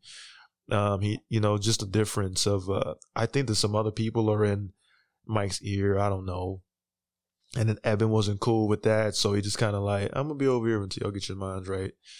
That sort of thing, I do believe. He wasn't blaming Mike himself for anything. It is an encroachment of other interests. And I think that these other interests are affecting the way that the podcast itself is going to go and run, probably because it's become a much bigger thing. And I don't know, man, but their dynamic was interesting because you have two equally weird dudes, high as fuck, and trying to figure all of this life shit out. And it's fascinating. Plus the way that they do it, no color, but with that red ring, all of it was an ambiance and an atmosphere. Yeah. And everyone, even hell, Cyborg from used to fight in the UFCs, now Bellator, even Cyborg, like you were like, everyone's there and they're all talking about the hard part. You know what I'm saying? Like as deep as conversations can possibly go, it's all X+1 over there. Every like every single part, no matter who is on the show, even Henry Cejudo, everyone's like, yo, Uncle Mike.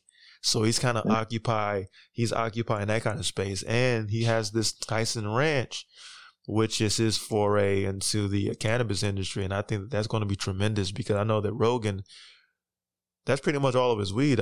I think he's just supplied by Tyson Ranch ever since Tyson, when he did that episode the first time.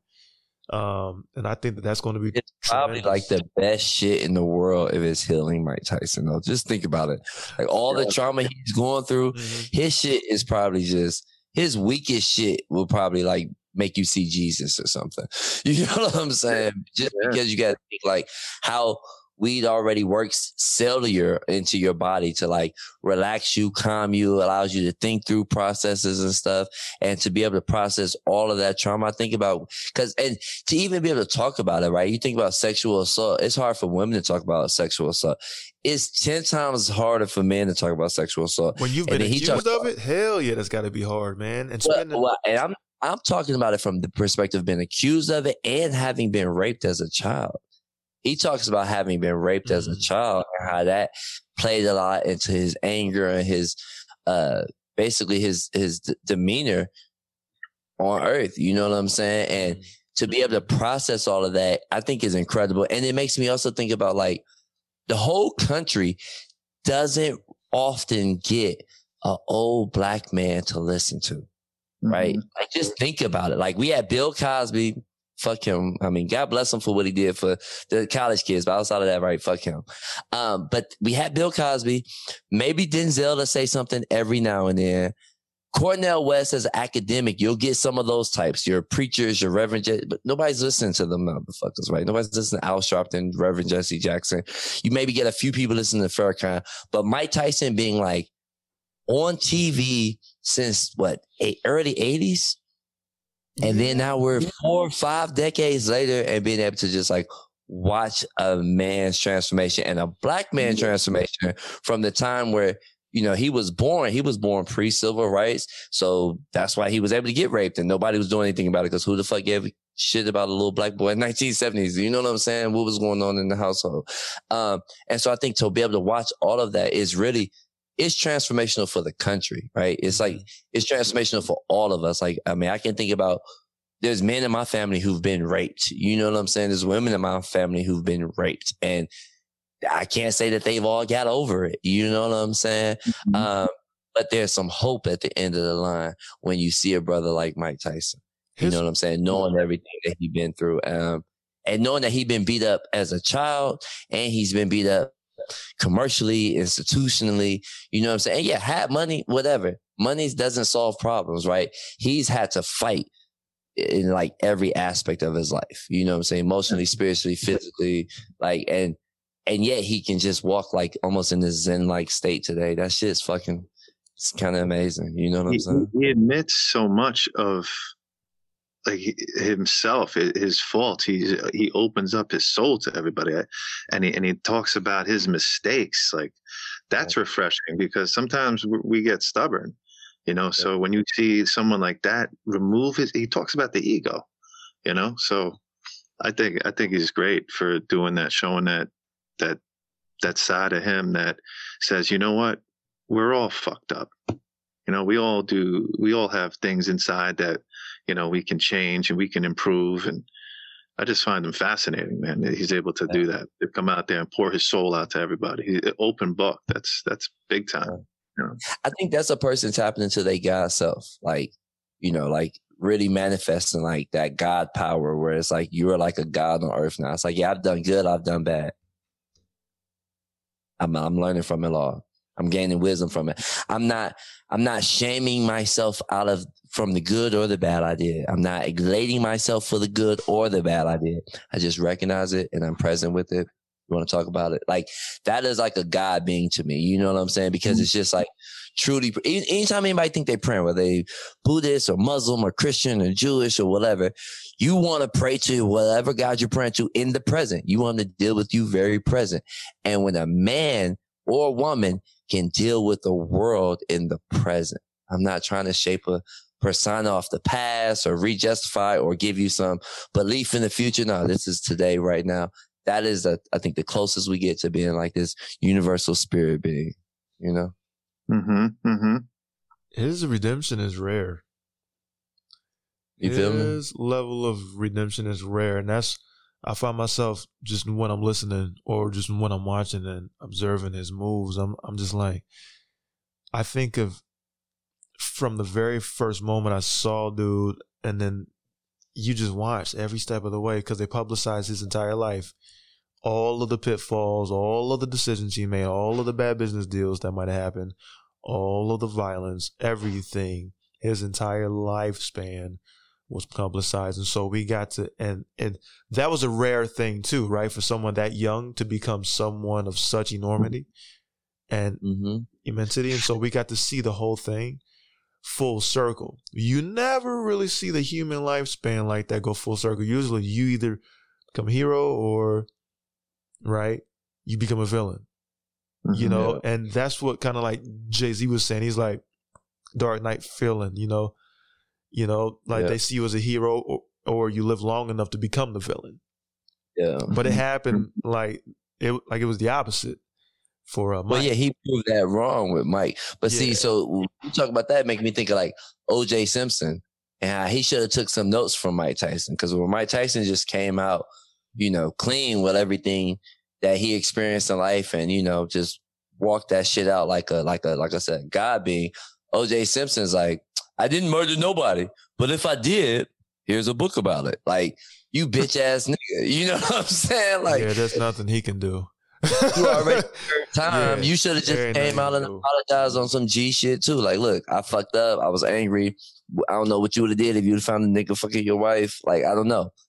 It broke me. And you know what I'm saying? And it would have been a different perspective on how to like process OJ, I think, 30 years after his, situation versus how people process Mike Tyson, 20, 30 years after all the shit he, you know what I'm saying?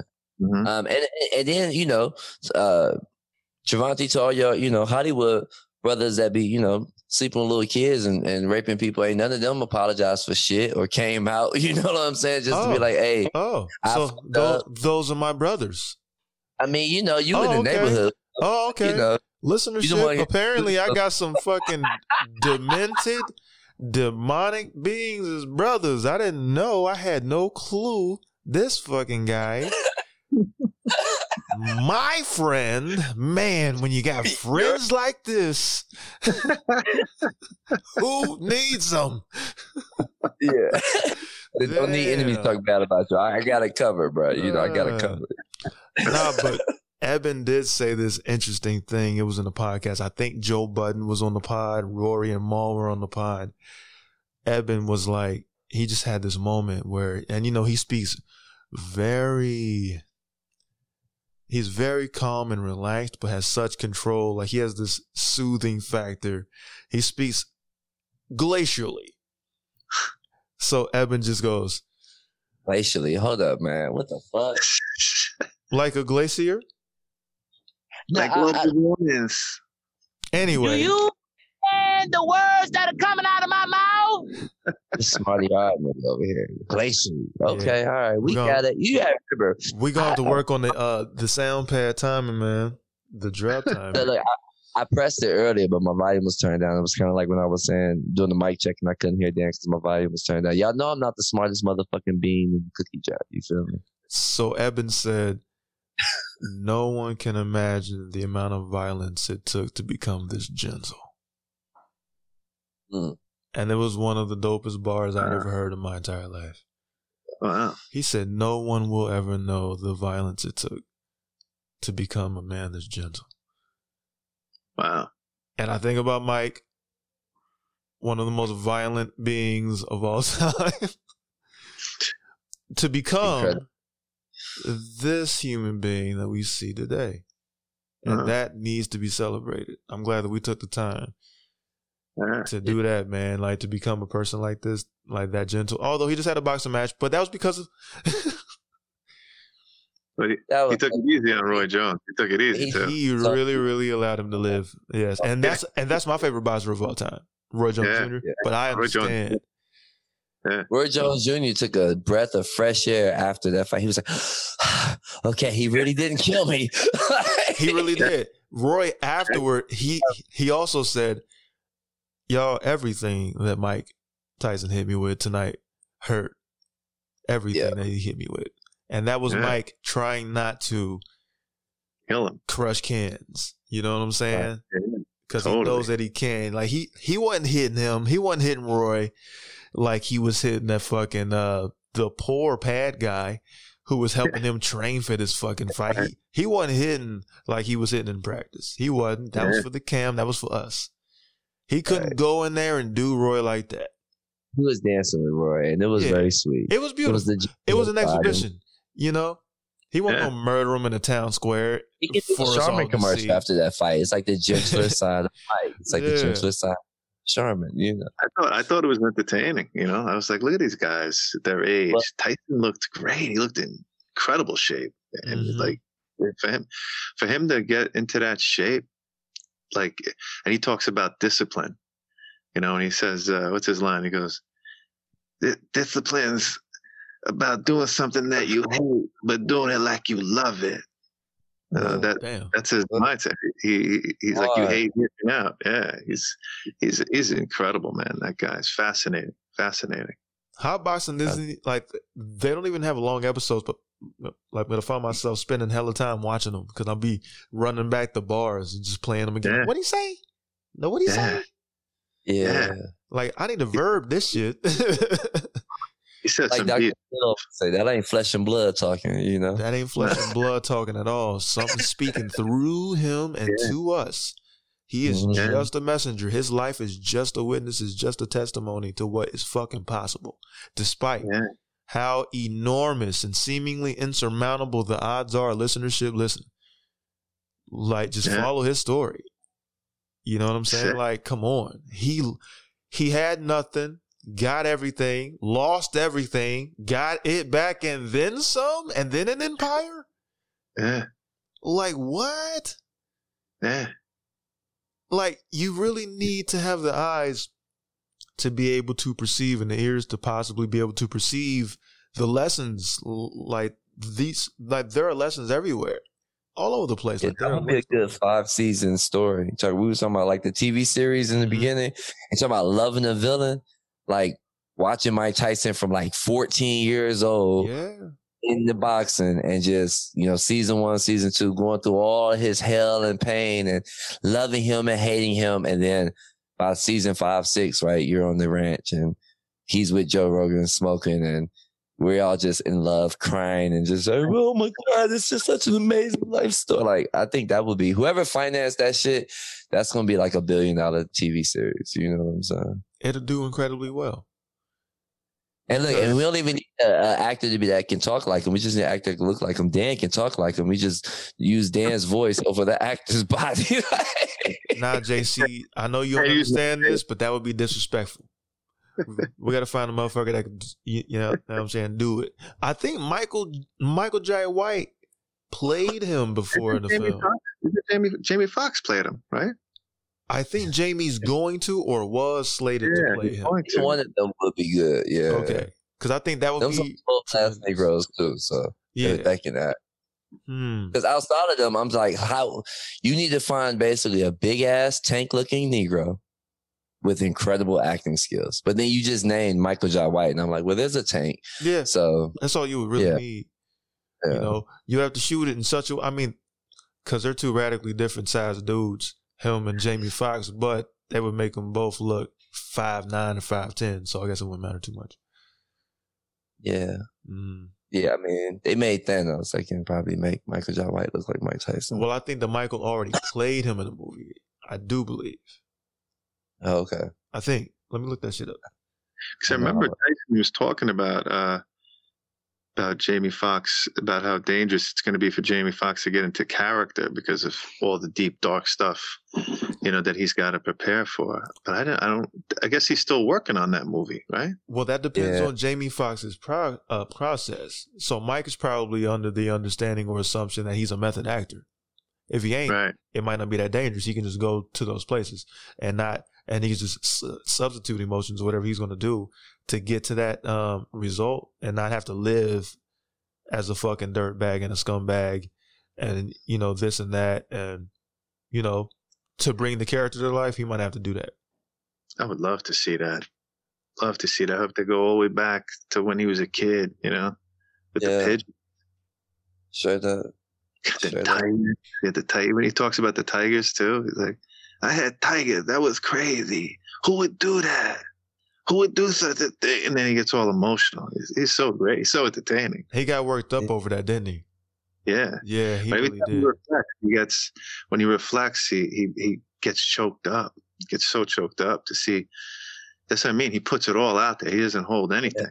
You know? It's flowing. It's free flowing. I love that. And him laughing on his podcast is beautiful. Yeah. Him getting just tickled to death, man. There's nothing he can do but just laugh at how insane and absurd his life was. And the fact that he's sitting there and he's able to laugh and sit there as a free man and as a person who was still alive, because he was dealing with some of the craziest, like he was dealing with czars and kingpins and promoters and political people.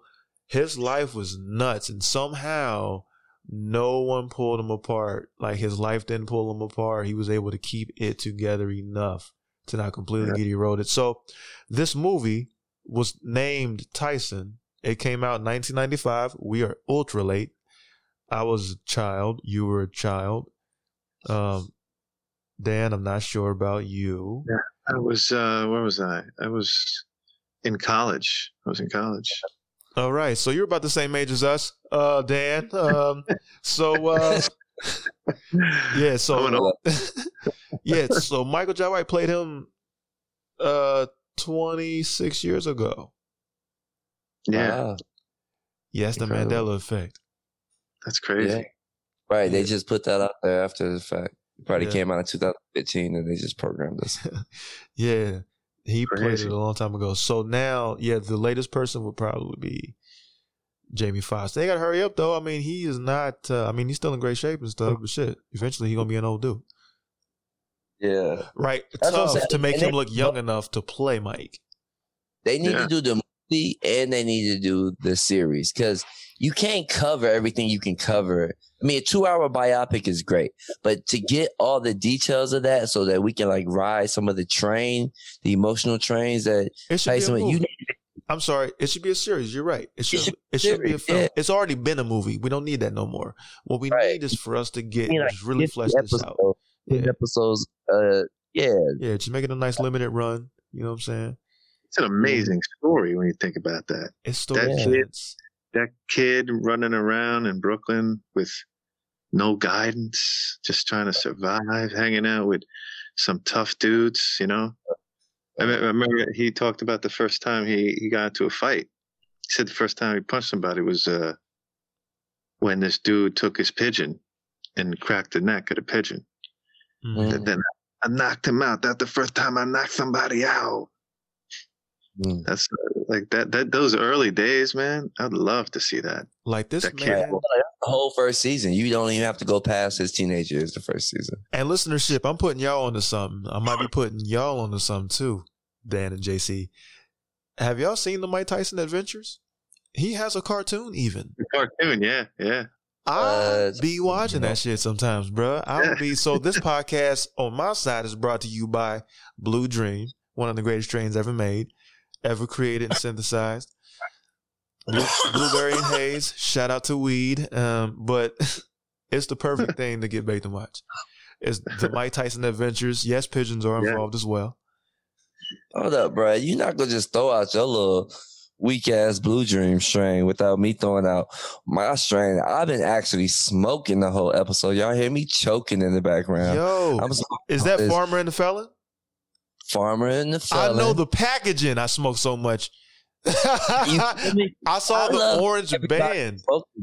Huh? Bruh, this is like the new social justice weed that cannabis distributors in California are picking up because they have an advocacy group to help get nonviolent cannabis offenders out of prison.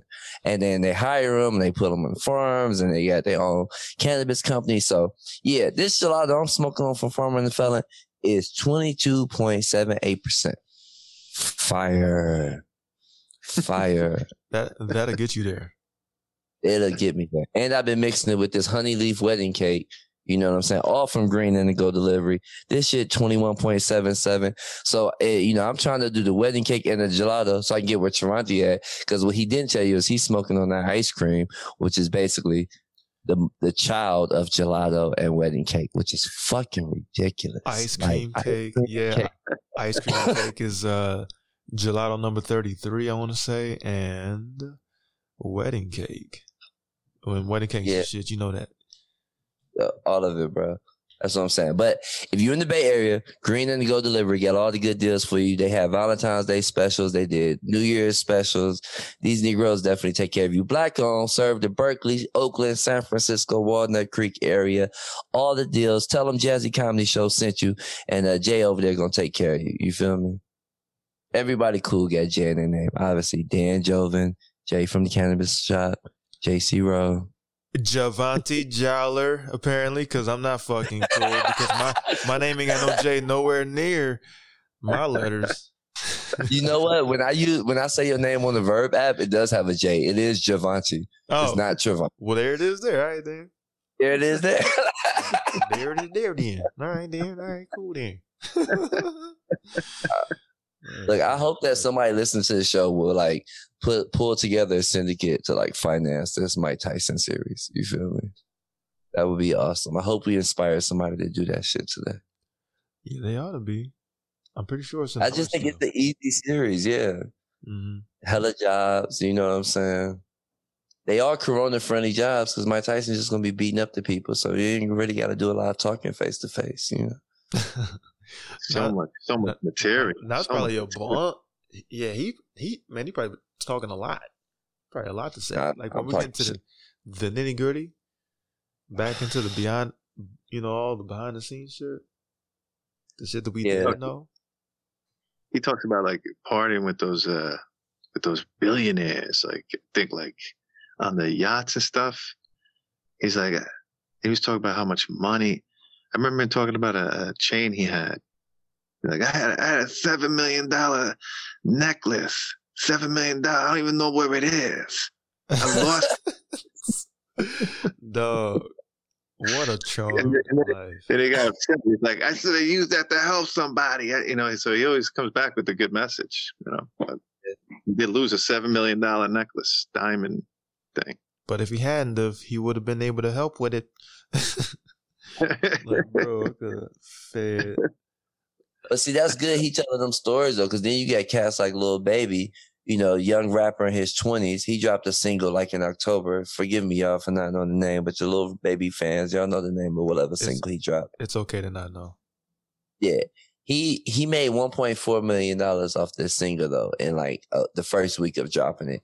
He then, and this is why I know the story from the political side, he then turned around and went on a Southern tour throughout, like, basically what we would call the Chitlin Circuit. So from Jackson, Mississippi, Memphis, Tennessee, Birmingham, Alabama. And he bought winter coats from Walmart and dropped them off in all these neighborhoods along these, like, cities in the South or whatever. And it was like, that's a different way of moving for a young rapper that's on the Billboard charts. You know what I'm saying? Mm-hmm. And it didn't make a big deal about it. Like, it wasn't on CNN or nothing. It wasn't in the New York Times. I wouldn't have known about it if it wasn't for knowing the council member in Birmingham who was working with him and was just like, bruh, this man bought thousands of coats. And basically, if you got a coat that wasn't your size, little baby already paid Walmart enough money for you to take your coat to Walmart and exchange it for a coat that was your size to make sure you had the right coat for the women. Wow, nice. It's fucking incredible. And it's just shit like, I feel like the OG cats are inspiring the younger cats by being able to provide the game and the wisdom from their life. And again, I go back to that. We didn't have a lot of OGs to listen to over the last 30, 40 years. I saw the Bill Cosby threatening all black people across the country. You know what I'm saying? Telling us we wasn't doing right. Now we got cats that's actually spitting game. You know what I'm saying? And it's game that can be used. It's not just like, go to church or pull your pants up. And, you know, it's like, shut the fuck up. You know what I'm saying? It's like, nah, I could have did something with my $7 million. Like, you know, Jay-Z's like, I could have bought a $2 million in Brooklyn and then it would have went up to $25 million. Look, I feel like a dumbass because I ain't make that investment. And then got cats thinking like, damn, I need to make investments too. And so I think that's the healthy part. It's like, as much as I talk about America crumbling, I feel like because of the arts, our society is actually evolving. And so we might butterfly out this motherfucker. Who knows? You know? I think that we will, and it takes moments in our times like these to humble a nation so grand in scope and scale to get us to a point. It's kind of a critical point in our existence, really. It's not going to be met. It's not going to not be met with incredible resistance. You see what I'm saying? Because again, right on the other, so if we were to expand that, right on the other side of all of this angst, you know, this existential angst that our nation is currently undergoing right now, could be a much better version of whatever the fuck this shit was all along. Because what we're sick of and tired of right now is what this shit ended up being all along. Everyone got to see the wizard behind the sheet of Oz all at the same time. And so I think that beyond that now that we've gotten that shit out of the way, we've been spending 2020 getting a lot of this shit out of the way. A lot of shit that no one else but us knew about. Now everyone on the earth knows about. From there, we can get some things done. Because now there are no secrets as to how this motherfucker runs and who runs it. And the conditions of the people here. There is no secret anymore. Everything's out from under that rug. And from here, we can grow this bitch into something that's fucking dope and that we can be proud of when we travel this beautiful planet again. You know what I'm saying? So I think that you have to, it just harkens back to you have to destroy to rebuild. And it's not always, you know, Mad Max Fury Road. And sometimes it is, or it gets to that. Sometimes it's got to get to that. It takes a whole lot to stop inertia as powerful as the American one and this whole American dream thing. It takes a lot of stopping power to stop something like that in its fucking tracks. And we ran into something that fucking did. So in that, I think that our hearts, you know, go out to everyone who's lost someone near and dear to them. And I know that a lot have been going through that this year and last year, you know, all combined. But you also got to see the opportunity in this here crisis, and you also have to understand and see the blessings in it all. You know, like there's no rhyme or reason sometimes, but man, everything really doesn't furl the way that it's going to, regardless. And I think that what makes us powerful is how we choose to move from here, how we choose to respond. It's always about how you respond to shit, you know?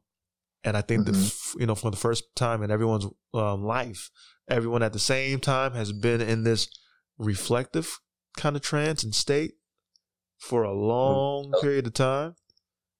You know, we've been able to bury ourselves in just typical American life. We've been able to bury ourselves at the club or in a bar or at some kind of establishment. We've been able to not have a conversation with ourselves our entire life until now. Not anymore. Not anymore. It's quiet. It's quiet as fuck out there. But man, people's heads, what's going on inside of them is screaming at them louder than ever to take some kind of action, to find some kind of authority in your life, to re-examine what it is that you think that this life is supposed to give you, or what you're supposed to give this fucking life so that you can get that yield and that return, whatever it's going to be. I think that this is going to be a better situation ultimately, and it takes this kind of pain to truly grow. Straight up. Y'all. Love it. Mr. Dan Jovan, it's truly been a pleasure and an honor having you on the Jacie Comedy Show on that I Mean podcast. You have any final words that you want to leave with the people? I'm just honored to be on this, man, and to meet you guys. What a blessing, you know, and you know, more conversations like this, I think, help people. So, and stay positive and keep your mind clear, you know, that's it. Just keep going. But like, this has been beautiful. Thank you so much for having me. It's a pleasure. This won't be the last time, brother. Thank you, man. Thank you. Love it. Love it. It's incredible. Yeah. Incredible. Incredible to meet you guys. Likewise. Thank you. Likewise, brother. And thank you. And I wish you and your family the very best. You know, just all of the health in the world, the happiness and the joy in the world, man. And shout out to you for doing what you doing, man. Like you, Jacie, like this shit is not easy. Like I'm a single dude. I don't have the kind of issues that you men have, but I'm telling you, this shit is, you know, he said it right. Just separate the men from the fucking boys, man. And I just, you know, my heart goes out to y'all. You know, all of the parents out there, all of the families out there that are just trying their very best, one, to keep themselves together, much less keep their family members together. Those are other individuals with their own fucking problems. So all under one roof. So salute to you too, man. And salute to everyone out there in the world, out there in Singapore, out there in Germany, out there in France, listenerships all over the world, New South Wales, like America. Just shout out to you guys, you know, and just give yourself more credit. Give yourself a lot more fucking credit, and also know that there's plenty of fucking work to do, and that starts at the house, and y'all in the house, so get that fucking work done. I love y'all. God bless you guys. God bless. Thank you. Thank you again for joining us. Y'all check out Dan Jovan at danjovan.com and all of his incredible impersonations and voice acting. We're going to be verbing this all fucking week. So if y'all got any comments, y'all want to give us some thoughts, and y'all think y'all can, you know, do it better, please. Like, you know, let's see how good you can fuck. You feel me? Yo, get on Verb, go to the Apple App Store, download that shit to talk your shit. And guess what? You can't hide behind no motherfucking words, because it's going to be nothing but your voice. It's voice driven. It's powered by the voice. It's powered by you. So you get to curate all of these beautiful moments in podcast history on our podcast and on any of your favorite podcasts. It don't matter which ones.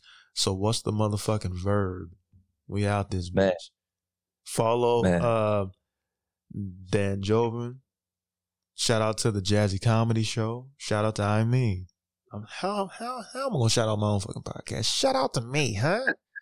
I'm gonna shout you out. Shout out to the I Mean podcast, and just you know, last story on Verb that I think is really cool is what y'all don't know is Dan Jovan almost got Adam Sandler ass whooping on the Verb app, right? He came in with the Adam Sandler name, Adam Sandler picture, Adam Sandler voice. He was responding to one of my random threats on the Jacie Comedy Show. He was like, bring it on. I can't even do it how he did it. It was great. And I even let my wife play it. I was like, did Adam Sandler just tell me to bring it on? And I was like, I was ready to go whoop Adam Sandler ass and give him a whole Detroit style, you know, piece of ass whooping. And I had to calm down because I'm happy that you calmed down. That was good for you. That would have been Jacie, like, that would have been an unhappy Madison, I'll tell you that. Look, looking like Price is Right fighting him on Happy Gilmore. You feel me? Thank you again, Dan Jovan. You're incredible. You're great. Blessings to you. Thank you so much. My brother.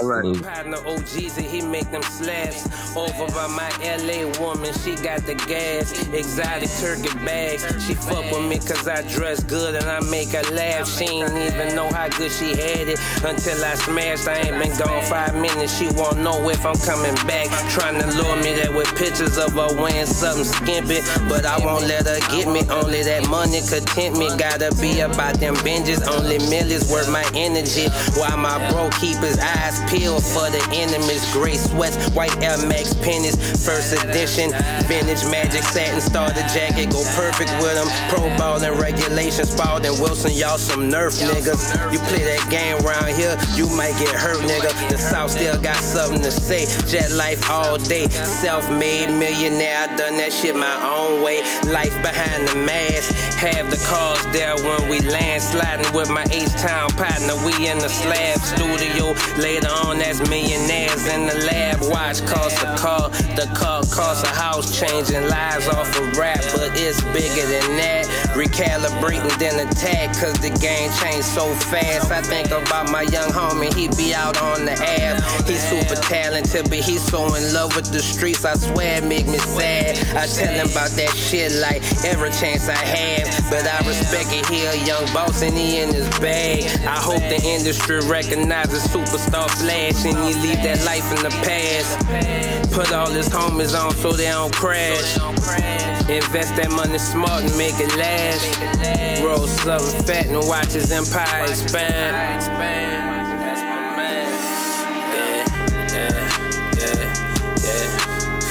Keep the ear and the Chevys on switches, baby. We smoking weed and it don't post some gangs pictures.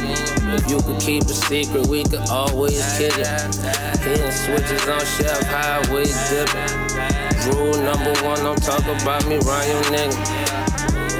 That shit there, have me suspicious. Yeah. Bring me by my LA woman, she got the gas. Sliding with my H-Town partner, we in the slab. By my Miami bitch, she got the fake ass.